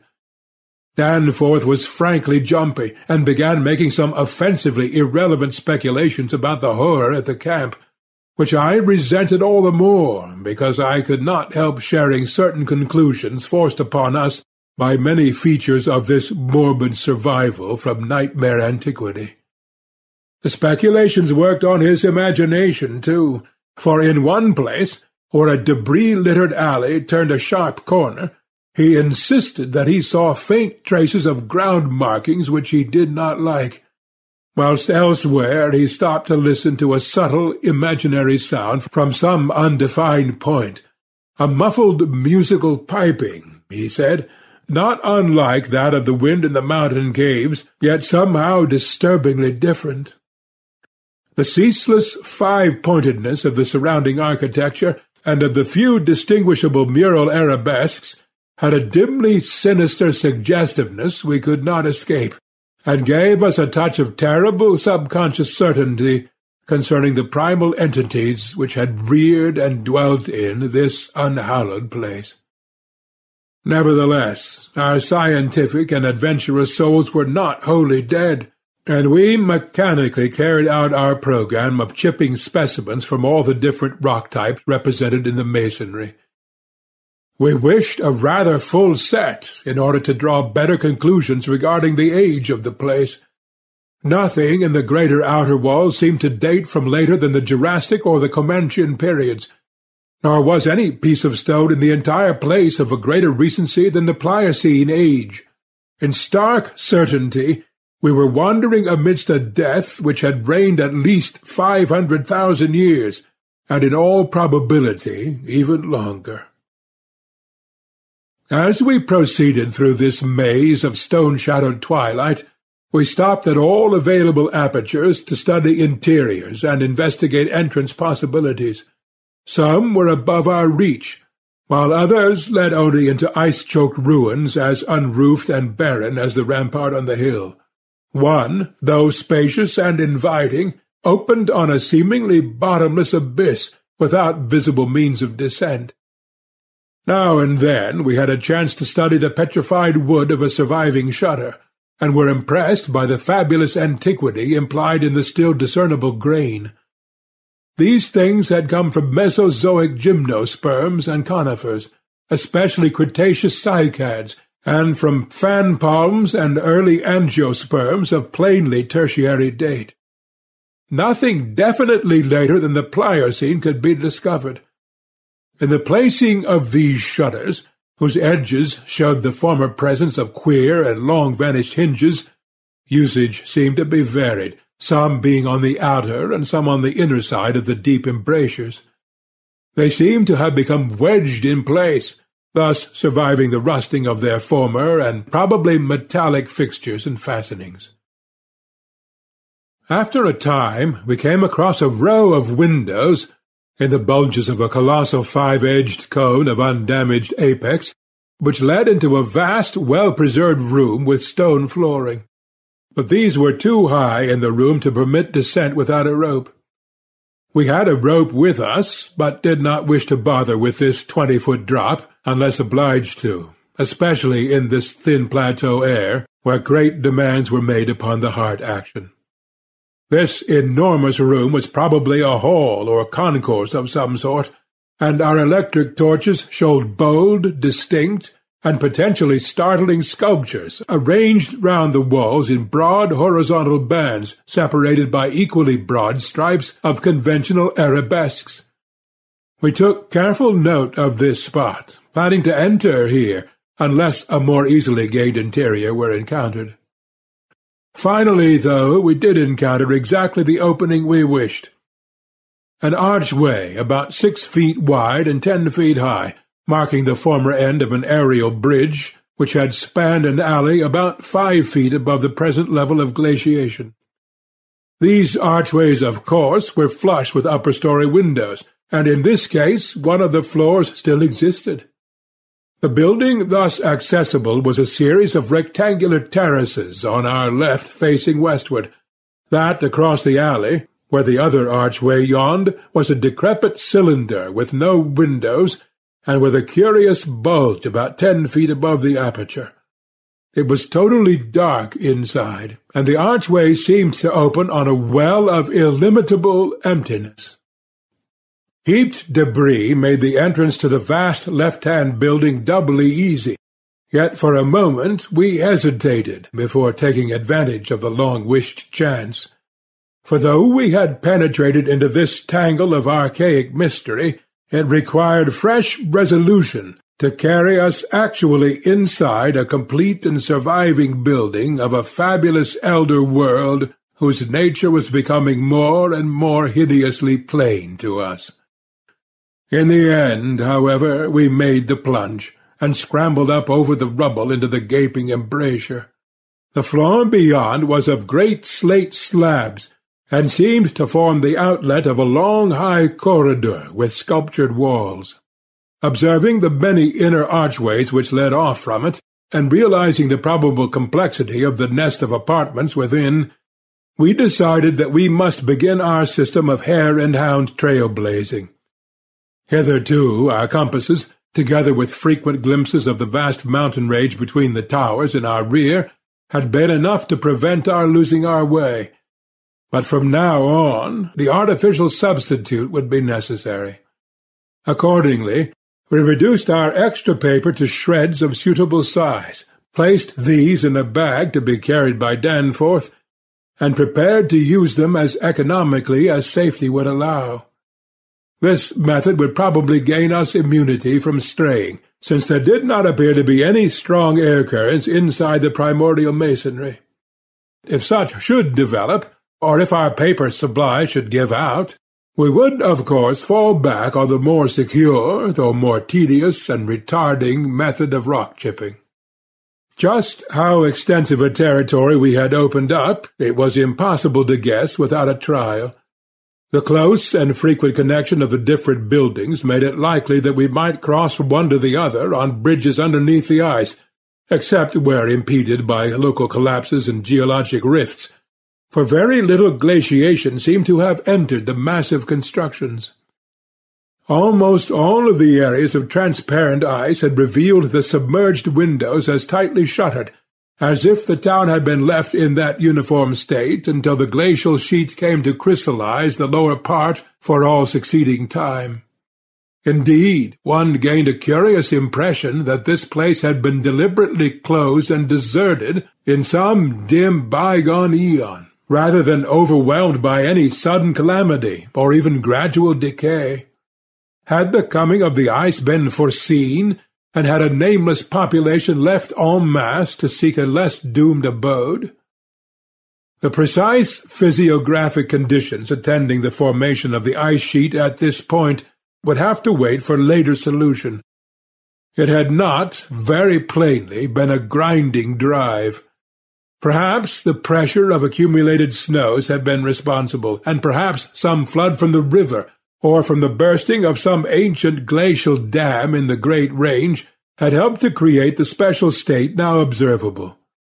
Imagination could conceive almost anything in connection with this place. Chapter 6.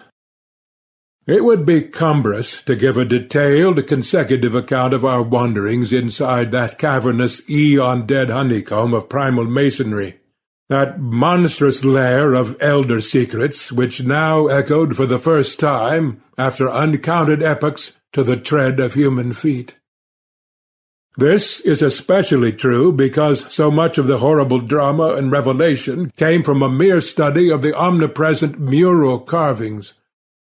Our flashlight photographs of those carvings will do much toward proving the truth of what we are now disclosing, and it is lamentable that we had not a larger film supply with us. As it was, we made crude notebook sketches of certain salient features after all our films were used up. The building which we had entered was one of great size and elaborateness, and gave us an impressive notion of the architecture of that nameless geologic past. The inner partitions were less massive than the outer walls, but on the lower levels were excellently preserved. Labyrinthine complexity, involving curiously irregular difference in floor levels, characterized the entire arrangement, and we should certainly have been lost at the very outset but for the trail of torn paper left behind us. We decided to explore the more decrepit upper parts first of all, hence climbed aloft in the maze for a distance of some 100 feet, to where the topmost tier of chambers yawned snowily and ruinously open to the polar sky. Ascent was effected over the steep, transversely ribbed stone ramps or inclined planes, which everywhere served in lieu of stairs. The rooms we encountered were of all imaginable shapes and proportions, ranging from 5-pointed stars to triangles and perfect cubes. It might be safe to say that their general average was about 30 by 30 feet in floor area and 20 feet in height, though many larger apartments existed. After thoroughly examining the upper regions and the glacial level, we descended, story by story, into the submerged part, where indeed we soon saw we were in a continuous maze of connected chambers and passages, probably leading over unlimited areas outside this particular building. The cyclopean massiveness and gigantism of everything about us became curiously oppressive, and there was something vaguely but deeply unhuman in all the contours, dimensions, proportions, decorations, and constructural nuances of the blasphemously archaic stonework. We soon realized, from what the carvings revealed, that this monstrous city was many million years old. We cannot yet explain the engineering principles used in the anomalous balancing and adjustment of the vast rock masses, though the function of the arch was clearly much relied on. The rooms we visited were wholly bare of all portable contents, a circumstance which sustained our belief in the city's deliberate desertion. The prime decorative feature was the almost universal system of mural sculpture, which tended to run in continuous horizontal bands 3 feet wide, and arranged from floor to ceiling in alternation with bands of equal width given over to geometrical arabesques. There were exceptions to this rule of arrangement, but its preponderance was overwhelming. Often, however, a series of smooth cartouches containing oddly patterned groups of dots would be sunk along one of the arabesque bands. The technique, we soon saw, was mature, accomplished, and aesthetically evolved to the highest degree of civilized mastery, though utterly alien in every detail to any known art tradition of the human race. In delicacy of execution, no sculpture I have ever seen could approach it.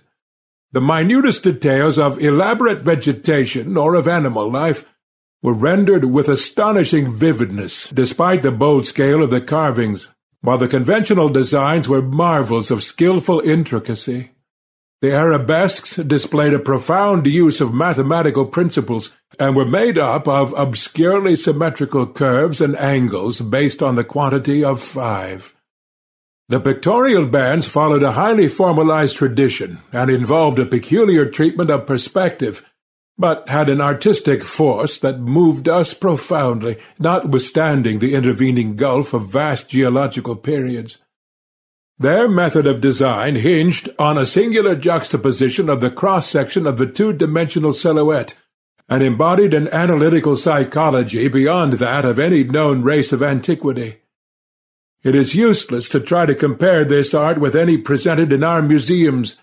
Those who see our photographs will probably find its closest analogue in certain grotesque conceptions of the most daring futurists. The arabesque tracery consisted altogether of depressed lines, whose depth on unweathered walls varied from 1 to 2 inches. When cartouches with dot groups appeared, evidently as inscriptions in some unknown and primordial language and alphabet, the depression of the smooth surface was perhaps 1.5 inches, and of the dot perhaps 1/2 inch more. The pictorial bands were in countersunk low relief, their background being depressed about 2 inches from the original wall surface. In some specimens, marks of a former coloration could be detected, though for the most part the untold eons had disintegrated and banished any pigments which may have been applied. The more one studied the marvelous technique, the more one admired the things.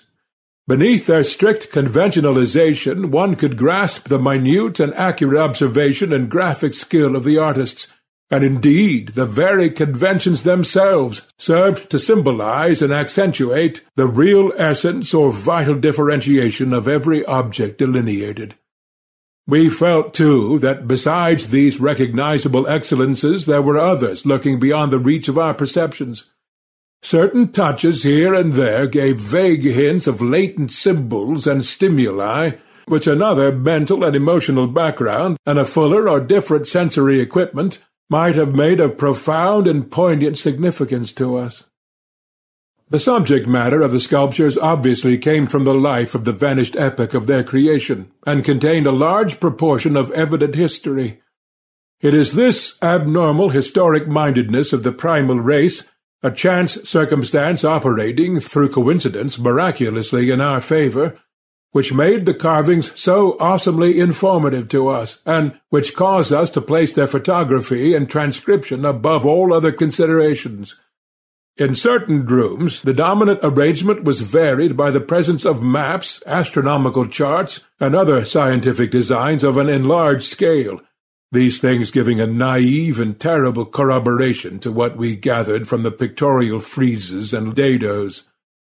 In hinting at what the whole revealed, I can only hope that my account will not arouse a curiosity greater than sane caution on the part of those who believe me at all. It would be tragic if any were to be allured to that realm of death and horror by the very warning meant to discourage them. Interrupting these sculptured walls were high windows and massive 12-foot doorways, both now and then retaining the petrified wooden blanks, elaborately carved and polished, of the actual shutters and doors. All metal fixtures had long ago vanished.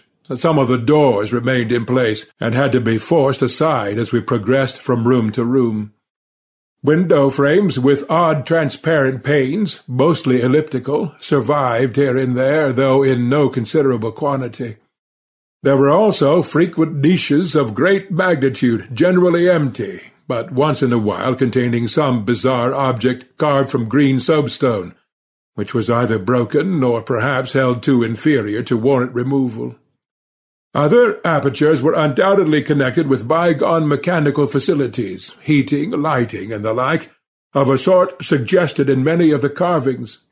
Ceilings tended to be plain, but had sometimes been inlaid with green soapstone or other tiles, mostly fallen now. Floors were also paved with such tiles, though plain stonework predominated. As I have said, all furniture and other movables were absent, but the sculptures gave a clear idea of the strange devices which once filled these tomb-like echoing rooms.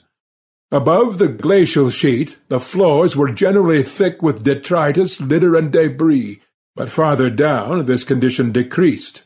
In some of the lower chambers and corridors there was little more than gritty dust or ancient incrustations, while occasional areas had an uncanny air of newly swept immaculateness. Of course, where rifts or collapses had occurred, the lower levels were as littered as the upper ones.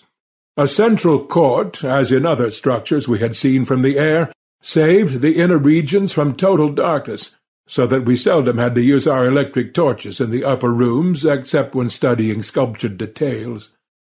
Below the ice cap, however, the twilight deepened, and in many parts of the tangled ground level there was an approach to absolute blackness. To form even a rudimentary idea of our thoughts and feelings as we penetrated this eon-silent maze of unhuman masonry, one must correlate a hopelessly bewildering chaos of fugitive moods, memories, and impressions. The sheer appalling antiquity and lethal desolation of the place were enough to overwhelm almost any sensitive person, but added to these elements were the recent unexplained horror at the camp, and the revelations all too soon effected by the terrible mural sculptures around us. The moment we came upon a perfect section of carving, where no ambiguity of interpretation could exist, it took only a brief study to give us the hideous truth, a truth which it would be naive to claim Danforth and I had not independently suspected before, though we had carefully refrained from even hinting it to each other. There could now be no further merciful doubt about the nature of the beings which had built and inhabited this monstrous dead city millions of years ago, where man's ancestors were primitive archaic mammals, and vast dinosaurs roamed the tropical steppes of Europe and Asia. We had previously clung to a desperate alternative and insisted, each to himself, that the omnipresence of the five-pointed motives meant only some cultural or religious exaltation of the archaean natural object which had so patently embodied the quality of five-pointedness, as the decorative motifs of Minoan Crete exalted the sacred bull, those of Egypt the scarabaeus, those of Rome the wolf and the eagle, and those of various savage tribes some chosen totem animal. But this lone refuge was now stripped from us, and we were forced to face definitely the reason-shaking realization which the reader of these pages had doubtless long ago anticipated. I can scarcely bear to write it down in black and white even now, and perhaps that will not be necessary. The things once rearing and dwelling in this frightful masonry in the age of dinosaurs were not indeed dinosaurs, but far worse. Mere dinosaurs were new and almost brainless objects, but the builders of this city were wise and old, and had left certain traces in rocks even then laid down well-nigh 1,000 million years, rocks laid down before the true life of Earth had advanced beyond plastic groups of cells, rocks laid down before the true life of Earth had existed at all. They were the makers and enslavers of that life, and above all doubt the originals of the fiendish elder myths which things like the Narcotic manuscripts and the Necronomicon affrightedly hint about. They were the great old ones that had filtered down from the stars when Earth was young, the beings whose substance an alien evolution had shaped, and whose powers were such as this planet had never bred. And to think that only the day before Danforth and I had actually looked upon fragments of their millennially fossilized substance, and that poor Lake and his party had seen their complete outlines. It is, of course, impossible for me to relate in proper order the stages by which we picked up what we know of that monstrous chapter of pre-human life. After the first shock of the certain revelation, we had to pause a while to recuperate, and it was fully 3 o'clock before we got started on our actual tour of systematic research. The sculptures in the building we entered were of relatively late date, perhaps 2 million years ago, as checked up by geological, biological, and astronomical features, and embodied an art which would be called decadent in comparison with that of specimens we found in older buildings after crossing bridges under the glacial sheet. One edifice hewn from the solid rock seemed to go back 40 or possibly even 50 million years, to the lower Eocene or Upper Cretaceous, and contained bas-reliefs of an artistry surpassing anything else, with one tremendous exception that we encountered.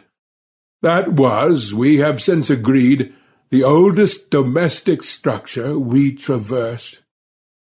Were it not for the support of those photographs soon to be made public, I could refrain from telling what I found and inferred, lest I be confined as a madman.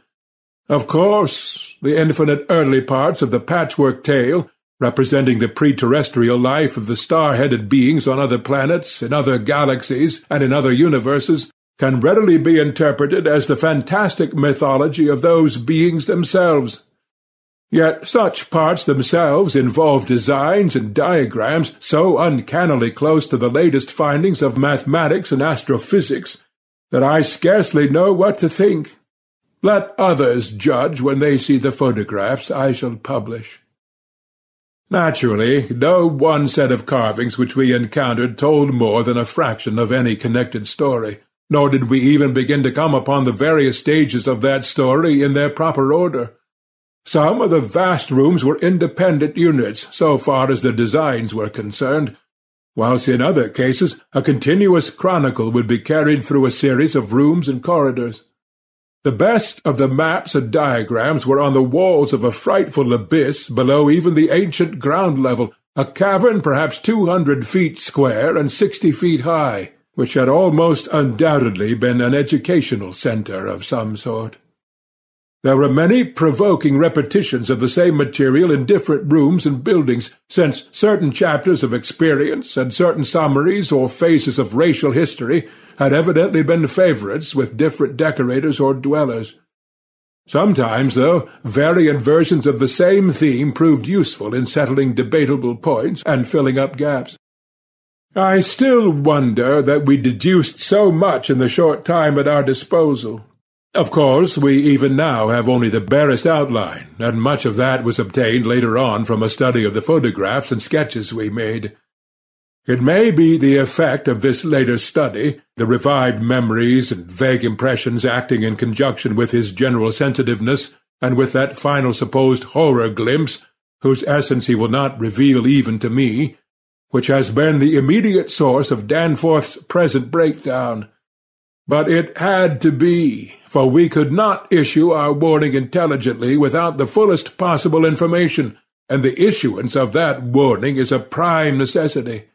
Certain lingering influences in that unknown Antarctic world of disordered time and alien natural law make it imperative that further exploration be discouraged. Chapter 7. The full story, so far as deciphered, will eventually appear in an official bulletin of Miskatonic University. Here I shall sketch only the salient highlights in a formless, rambling way. Myth or otherwise, the sculptures told of the coming of those star-headed things to the nascent lifeless earth out of cosmic space, their coming and the coming of many other alien entities such as at certain times embark upon spatial pioneering. They seemed able to traverse the interstellar ether on their vast membranous wings, thus oddly confirming some curious hill folklore long ago told me by an antiquarian colleague. They had lived under the sea a good deal, building fantastic cities and fighting terrific battles with nameless adversaries by means of intricate devices employing unknown principles of energy. Evidently, their scientific and mechanical knowledge far surpassed man's today, though they made use of its more widespread and elaborate forms only when obliged to. Some of their sculptures suggested that they had passed through a stage of mechanized life on other planets, but had receded upon finding its effects emotionally unsatisfying. Their preternatural toughness of organization and simplicity of natural wants made them peculiarly able to live on a high plane without the more specialized fruits of artificial manufacture, and even without garments, except for occasional protection against the elements. It was under the sea, at first for food and later for other purposes, that they first created earth life, using available substances according to long-known methods. The more elaborate experience came after the annihilation of various cosmic enemies. They had done the same thing on other planets, having manufactured not only necessary foods, but certain multicellular protoplasmic masses capable of molding their tissues into all sorts of temporary organs under hypnotic influence, and thereby forming ideal slaves to perform the heavy work of the community. These viscous masses were without doubt what Abdul al-Hazred whispered about as the Shoggoths in his frightful Necronomicon, though even that mad Arab had not hinted that any existed on earth except in the dreams of those who had chewed a certain alkaloidal herb. When the star-headed old ones on this planet had synthesized their simple food forms and bred a good supply of Shoggoths, they allowed other cell forms to develop into other forms of animal and vegetable life for sundry purposes, extirpating any whose presence became troublesome. With the aid of the Shoggoths, whose expansions could be made to lift prodigious weights, the small, low cities under the sea grew to vast and imposing labyrinths of stone, not unlike those which later rose on land. Indeed, the highly adaptable old ones had lived much on land in other parts of the universe, and probably retained many traditions of land construction.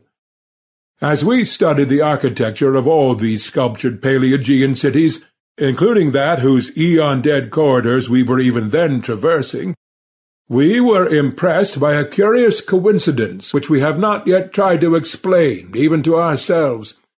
The tops of the buildings, which in the actual city around us had, of course, been weathered into sharpless ruins ages ago, were clearly displayed into bas-reliefs, and showed vast clusters of needle-like spires, delicate finials on certain cone and pyramid apexes, and tiers of thin, horizontal scalloped discs capping cylindrical shafts. This is exactly what we had seen in that monstrous and portentous mirage, cast by a dead city whence such skyline features had been absent for thousands and tens of thousands of years, which loomed on our ignorant eyes across the unfathomed mountains of madness as we first approached poor Lake's ill-fated camp. Of the life of the old ones, both under the sea and after part of them migrated to land, volumes could be written. Those in shallow water had continued the fullest use of the eyes at the ends of their 5 main head tentacles, and had practised the arts of sculpture and of writing in quite the usual way, the writing accomplished with the stylus on waterproof waxen surfaces. Those lower down on the ocean depths, though they used a curious phosphorescent organism to furnish light, pierced out their vision with obscure special senses operating through the prismatic cilia on their heads, senses which rendered all the old ones partly independent of light in emergencies. Their forms of sculpture and writing had changed curiously during the descent, embodying certain apparently chemical coating processes, probably to secure phosphorescence, which the bas-reliefs could not make clear to us. The beings moved in the sea partly by swimming, using the lateral crinoid arms, and partly by wriggling with the lower tier of tentacles containing the pseudo-feet. Occasionally they accomplished long swoops with the auxiliary use of 2 or more sets of their fan-like folding wings. On land they locally used the pseudo-feet, but now and then flew to great heights or over long distances with their wings. The many slender tentacles into which the crinoid arms branched were infinitely delicate, flexible, strong, and accurate in muscular nervous coordination, ensuring the utmost skill and dexterity in all artistic and other manual operations. The toughness of the things was almost incredible. Even the terrific pressure of the deepest sea bottoms appeared powerless to harm them. Very few seemed to die at all, except by violence, and their burial places were very limited. The fact that they covered their vertically inhumed dead with 5-pointed inscribed mounds set up thoughts in Danforth and me which made a fresh pause and recuperation necessary after the sculptures revealed it. The beings multiplied by means of spores, like vegetable pteridophytes, as Lake had suspected. But owing to their prodigious toughness and longevity, and consequent lack of replacement needs, they did not encourage the long-scale development of new prothalia, except when they had new regions to colonize. The young matured swiftly and received an education evidently beyond any standard we can imagine. The prevailing intellectual and aesthetic life was highly evolved, and produced a tenaciously enduring set of customs and institutions, which I shall describe more fully in my coming monograph. These varied slightly according to sea or land residence, but had the same foundations and essentials. Though able, like vegetables, to derive nourishment from inorganic substances, they vastly preferred organic and especially animal food. They ate uncooked marine life under the sea, but cooked their viands on land. They hunted game and raised meat herds, slaughtering with sharp weapons whose odd marks on certain fossil bones our expedition had noted. They resisted all ordinary temperatures marvelously, and in their natural state could live in water down to freezing. When the great chill of the Pleistocene drew on, however, nearly 1 million years ago, the land-dwellers had to resort to special measures, including artificial heating, until at last the deadly cold appears to have driven them back into the sea. For their prehistoric flight through cosmic space, legend said, they absorbed certain chemicals and became almost independent of eating, breathing, or heat conditions. But by the time of the great cold they had lost track of the method. In any case, they could not have prolonged the artificial state indefinitely without harm. Being non-pairing and semi-vegetable in structure, the old ones had no biological basis for the family phase of mammal life, but seemed to organize large households on the principles of comfortable space utility and, as we deduced from the pictured occupations and diversions of co-dwellers, congenial mental association. In furnishing their homes, they kept everything in the center of the huge rooms, leaving all the wall spaces free for decorative treatment. Lighting, in the case of the land inhabitants, was accomplished by a device probably electrochemical in nature. Both on land and under water they used curious tables, chairs, and couches like cylindrical frames, for they rested and slept upright with folded-down tentacles, and racks for hinged sets of dotted surfaces forming their books. The government was evidently complex and probably socialistic, though no certainties in this regard could be deduced from the sculptures we saw. There was extensive commerce, both local and between different cities, certain small, flat counters, five-pointed and inscribed, serving as money. Probably the smaller of the various greeny soapstones found by our expedition were pieces of such currency. Though the culture was mainly urban, some agriculture and much stock-raising existed. Mining and a limited amount of manufacturing were also practiced. Travel was very frequent, but permanent migration seemed relatively rare except for the vast colonizing movements by which the race expanded. For personal locomotion no external aid was used, since in land, air, and water movement alike the Old Ones seemed to possess excessively vast capacities for speed. Loads, however, were drawn by beasts of burden, shoggoths under the sea, and a curious variety of primitive vertebrates in the latter years of land existence. These vertebrates, as well as an infinity of other life forms, animal and vegetable, marine, terrestrial, and aerial, were the products of unguided evolution acting on life cells made by the Old Ones, but escaping beyond their radius of attention.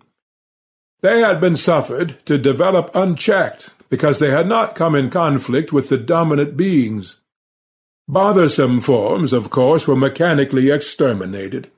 It interested us to see in some of the very last and most decadent sculptures a shambling primitive mammal, used sometimes for food and sometimes as an amusing buffoon by the land-dwellers, whose vaguely simian and human foreshadowings were unmistakable. In the building of land cities, the huge stone blocks of the high towers were generally lifted by vast winged pterodactyls of a species heretofore unknown to paleontology. The persistence with which the Old Ones survived various geological changes and convulsions of the earth's crust was little short of miraculous.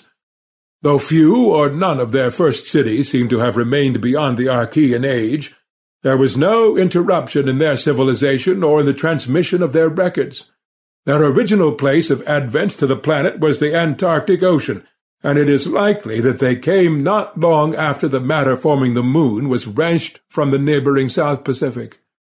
According to one of the sculptured maps, the whole globe was then under water, with stone cities scattered farther and farther from the Antarctic as eons passed.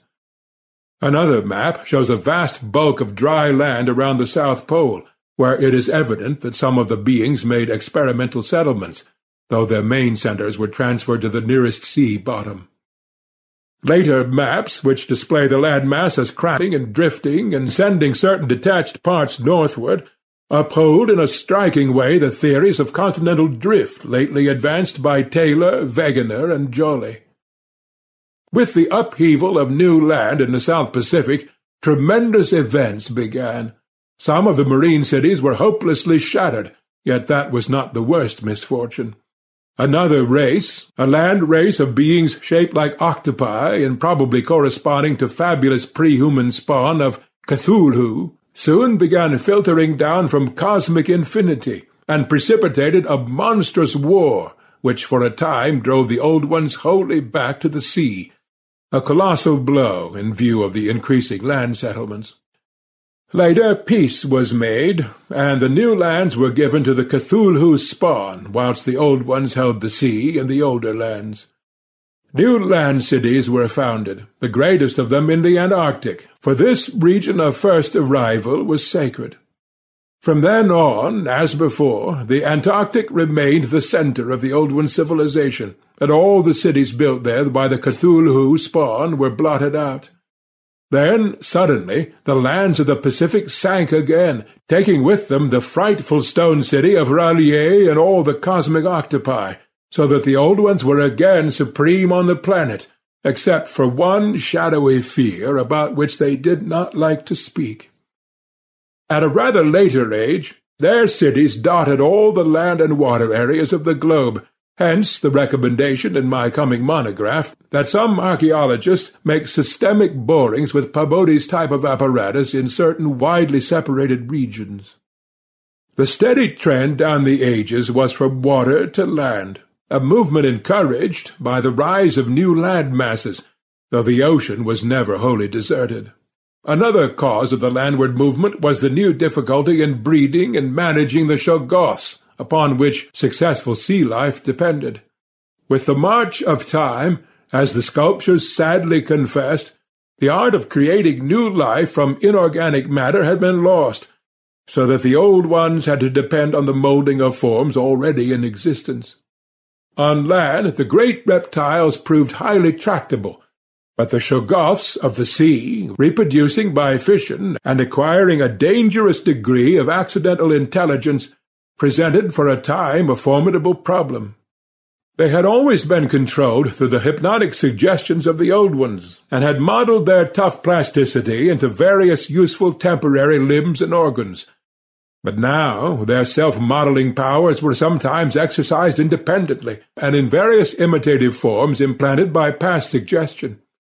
They had, it seems, developed a semi-stable brain, whose separate and occasionally stubborn volition echoed the will of the old ones without always obeying it. Sculptured images of these shoggoths filled Danforth and me with horror and loathing. They were normally shapeless entities, composed of a viscous jelly, which looked like an agglutinization of bubbles, and each averaged about 15 feet in diameter when a sphere. They had, however, a constantly shifting shape and volume, throwing out temporary developments or forming apparent organs of sight, hearing, and speech in imitation of their masters, either spontaneously or according to suggestion. They seem to have been peculiarly intractable toward the middle of the Permian Age, perhaps 150 million years ago, when a veritable war of resubjugation was waged upon them by the marine old ones. Pictures of this war, and of the headless, slime-coated fashion in which the shoggoths typically left their slain victims, held a marvelously fearsome quality, despite the intervening abyss of untold ages. The old ones had used curious weapons of molecular and atomic disturbances against the rebel entities, and in the end had achieved a complete victory. Thereafter the sculptures showed a period in which shoggoths were tamed and broken by armed old ones, as the wild horses of the American West were tamed by cowboys. Though during the rebellion the shoggoths had shown an ability to live out of water, this transition was not encouraged, since their usefulness on land would hardly have been commensurate with the trouble of their management. During the Jurassic Age, the old ones met fresh adversity in the form of a new invasion from outer space, this time by half-fungus, half-crustacean creatures undoubtedly the same as those figuring in certain whispered hill legends of the north, and remembered in the Himalayas as the Mi-Go, or abominable snowmen. To fight these beings, the old ones attempted for the first time since their terrene advent to sally forth again into the planetary ether, but, despite all traditional preparations, found it no longer possible to leave the Earth's atmosphere. Whatever the old secret of interstellar travel had been, it was now definitely lost to the race. In the end, the Mi-Go drove the old ones out of all the northern lands, though they were powerless to disturb those in the sea. Little by little, the slow retreat of the elder race to their original Antarctic habitat was beginning. It was curious to note from the pictured battles that both the Cthulhu spawn and the Mi-Go seemed to have been composed of matter more widely different from that which we know than was the substance of the old ones. They were able to undergo transformations and reintegrations impossible for their adversaries, and seem, therefore, to have originally come from even remoter gulfs of the cosmic space. The old ones, but for their abnormal toughness and peculiar vital properties, were strictly material, and must have had their absolute origin within the known space-time continuum, whereas the first sources of the other beings can only be guessed at with bated breath. All this, of course, assuming that the non-terrestrial linkages and the anomalies ascribed to the invading foes are not pure mythology. Conceivably, the Old Ones might have invented a cosmic framework to account for their occasional defeats, since historical interest and pride obviously formed their chief psychological element. It is significant that their annals failed to mention many advanced and potent races of beings whose mighty cultures and towering cities figure persistently in certain obscure legends. The changing state of the world through long geologic ages appeared with startling vividness in many of the sculptured maps and scenes. In certain cases, existing science will require revision, while in other cases its bold deductions are magnificently confirmed. As I have said, the hypothesis of Taylor, Wegener, and Jolly that all the continents are fragments of an original Antarctic landmass, which cracked from centrifugal force and drifted apart over a technically viscous lower surface, and hypothesis suggested by such things as the complementary outlines of Africa and South America, and the way the great mountain chains are rolled and shoved up, receives striking support from this uncanny source. Maps evidently showing the Carboniferous world of 100 million or more years ago displayed significant rifts and chasms destined later to separate Africa from the once continuous realms of Europe, then the Valusia of primal legend, Asia, the Americas, and the Antarctic continent. Other charts, and most significantly one in connection with the founding 50 million years ago of the vast dead city around us, showed all the present continents well differentiated, and in the latest discoverable specimen, dating perhaps from the Pliocene age, the approximate world of today appeared quite clearly, despite the linkage of Alaska with Siberia, of North America with Europe through Greenland, and of South America with the Antarctic continent through Graham Land. In the Carboniferous map, the whole globe ocean floor and rifted landmass alike bore symbols of the Old Ones' vast stone cities, but in the later charts the gradual recession toward the Antarctic became very plain. The final Pliocene specimen showed no land cities except on the Antarctic continent and the tip of South America, nor any ocean cities north of the 50th parallel of south latitude. Knowledge and interest in the northern world, save for a study of coastlines probably made during long exploration flights on those fan-like membranous wings, had evidently declined to zero among the Old Ones.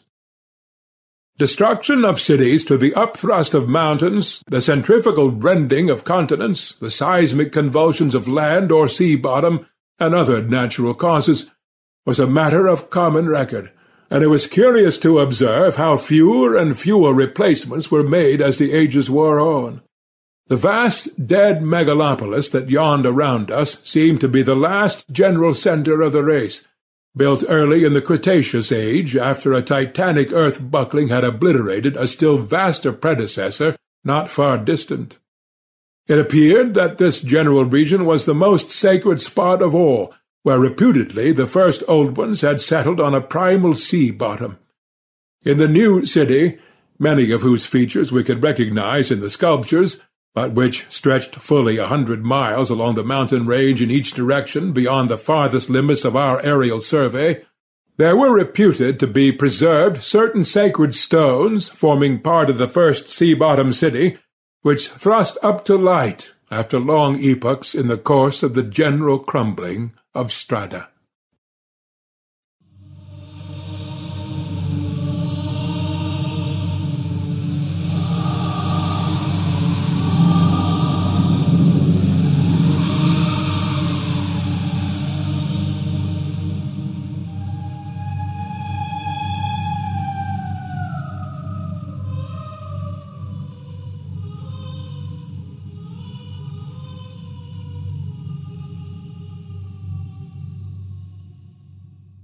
Thank you, Bob, and thank you, Mr. Lovecraft.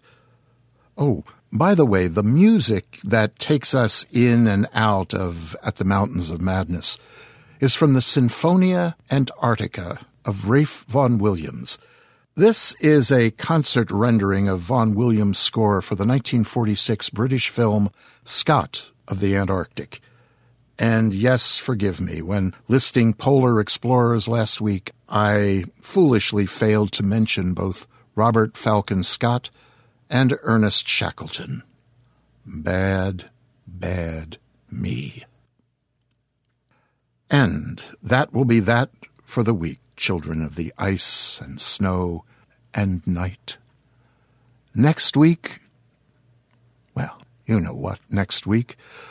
When you leave the Nook and Tales to Terrify tonight, when you cross the boundary between the District of Wonders and the day-to-day world, please expect a shock. It's hot out there. But when you arrive home and slip asleep and the ice begins to form ahead, remember, the great old ones are wont to arise during the sleeping state. So remember that as you face the iridescent rising mists and face... If you're looking for plump lips that last, you need to know about Juvederm lip fillers. With Juvederm Volbella XC and Juvederm Ultra XC, your lip look, whether it's subtle or bold, can last up to 1 full year with optimal treatment and no additional maintenance. Find a licensed specialist and see if it's right for you at Juvederm.com today. That's JUVEDERM.com. Add fullness to lips in adults over 21 with Juvederm Volbella XC or Juvederm Ultra XC. Do not use if you have severe allergies or a history of severe allergic reactions, or if you're allergic to lidocaine or the proteins used in Juvederm. Tell your doctor if you have a history of scarring or taking medicines that decrease the body's immune response or that can prolong bleeding. Common side effects include injection site redness, swelling, pain, tenderness, firmness, lumps, bumps, bruising, discoloration, or itching. As with all fillers, there's a rare risk of unintentional injection into a blood vessel, which can cause vision abnormalities, blindness, stroke, temporary scabs, or scarring. For full, important safety information, visit Juvederm.com. Acast powers the world's best podcasts. Here's a show that we recommend. The Real Housewives is a guilty pleasure for most, but if you're looking to not feel guilty about that pleasure, tune in to Everything Iconic with me, Danny Pellegrino, where I break down all the messy moments and behind-the-scenes antics of Bravo's popular franchise. And on Everything Iconic, I also interview celebrity guests like Kelly Ripa, Keke Palmer, Drew Barrymore, Cameron Diaz, and more about their guilty pleasures, their past work, and so much more. So if you're pop culture obsessed and find yourself watching way too much reality TV like me, tune in to Everything Iconic with Danny Pellegrino, wherever you listen to podcasts. Acast helps creators launch, grow, and monetize their podcasts everywhere. Acast.com. Well, pleasant dreams.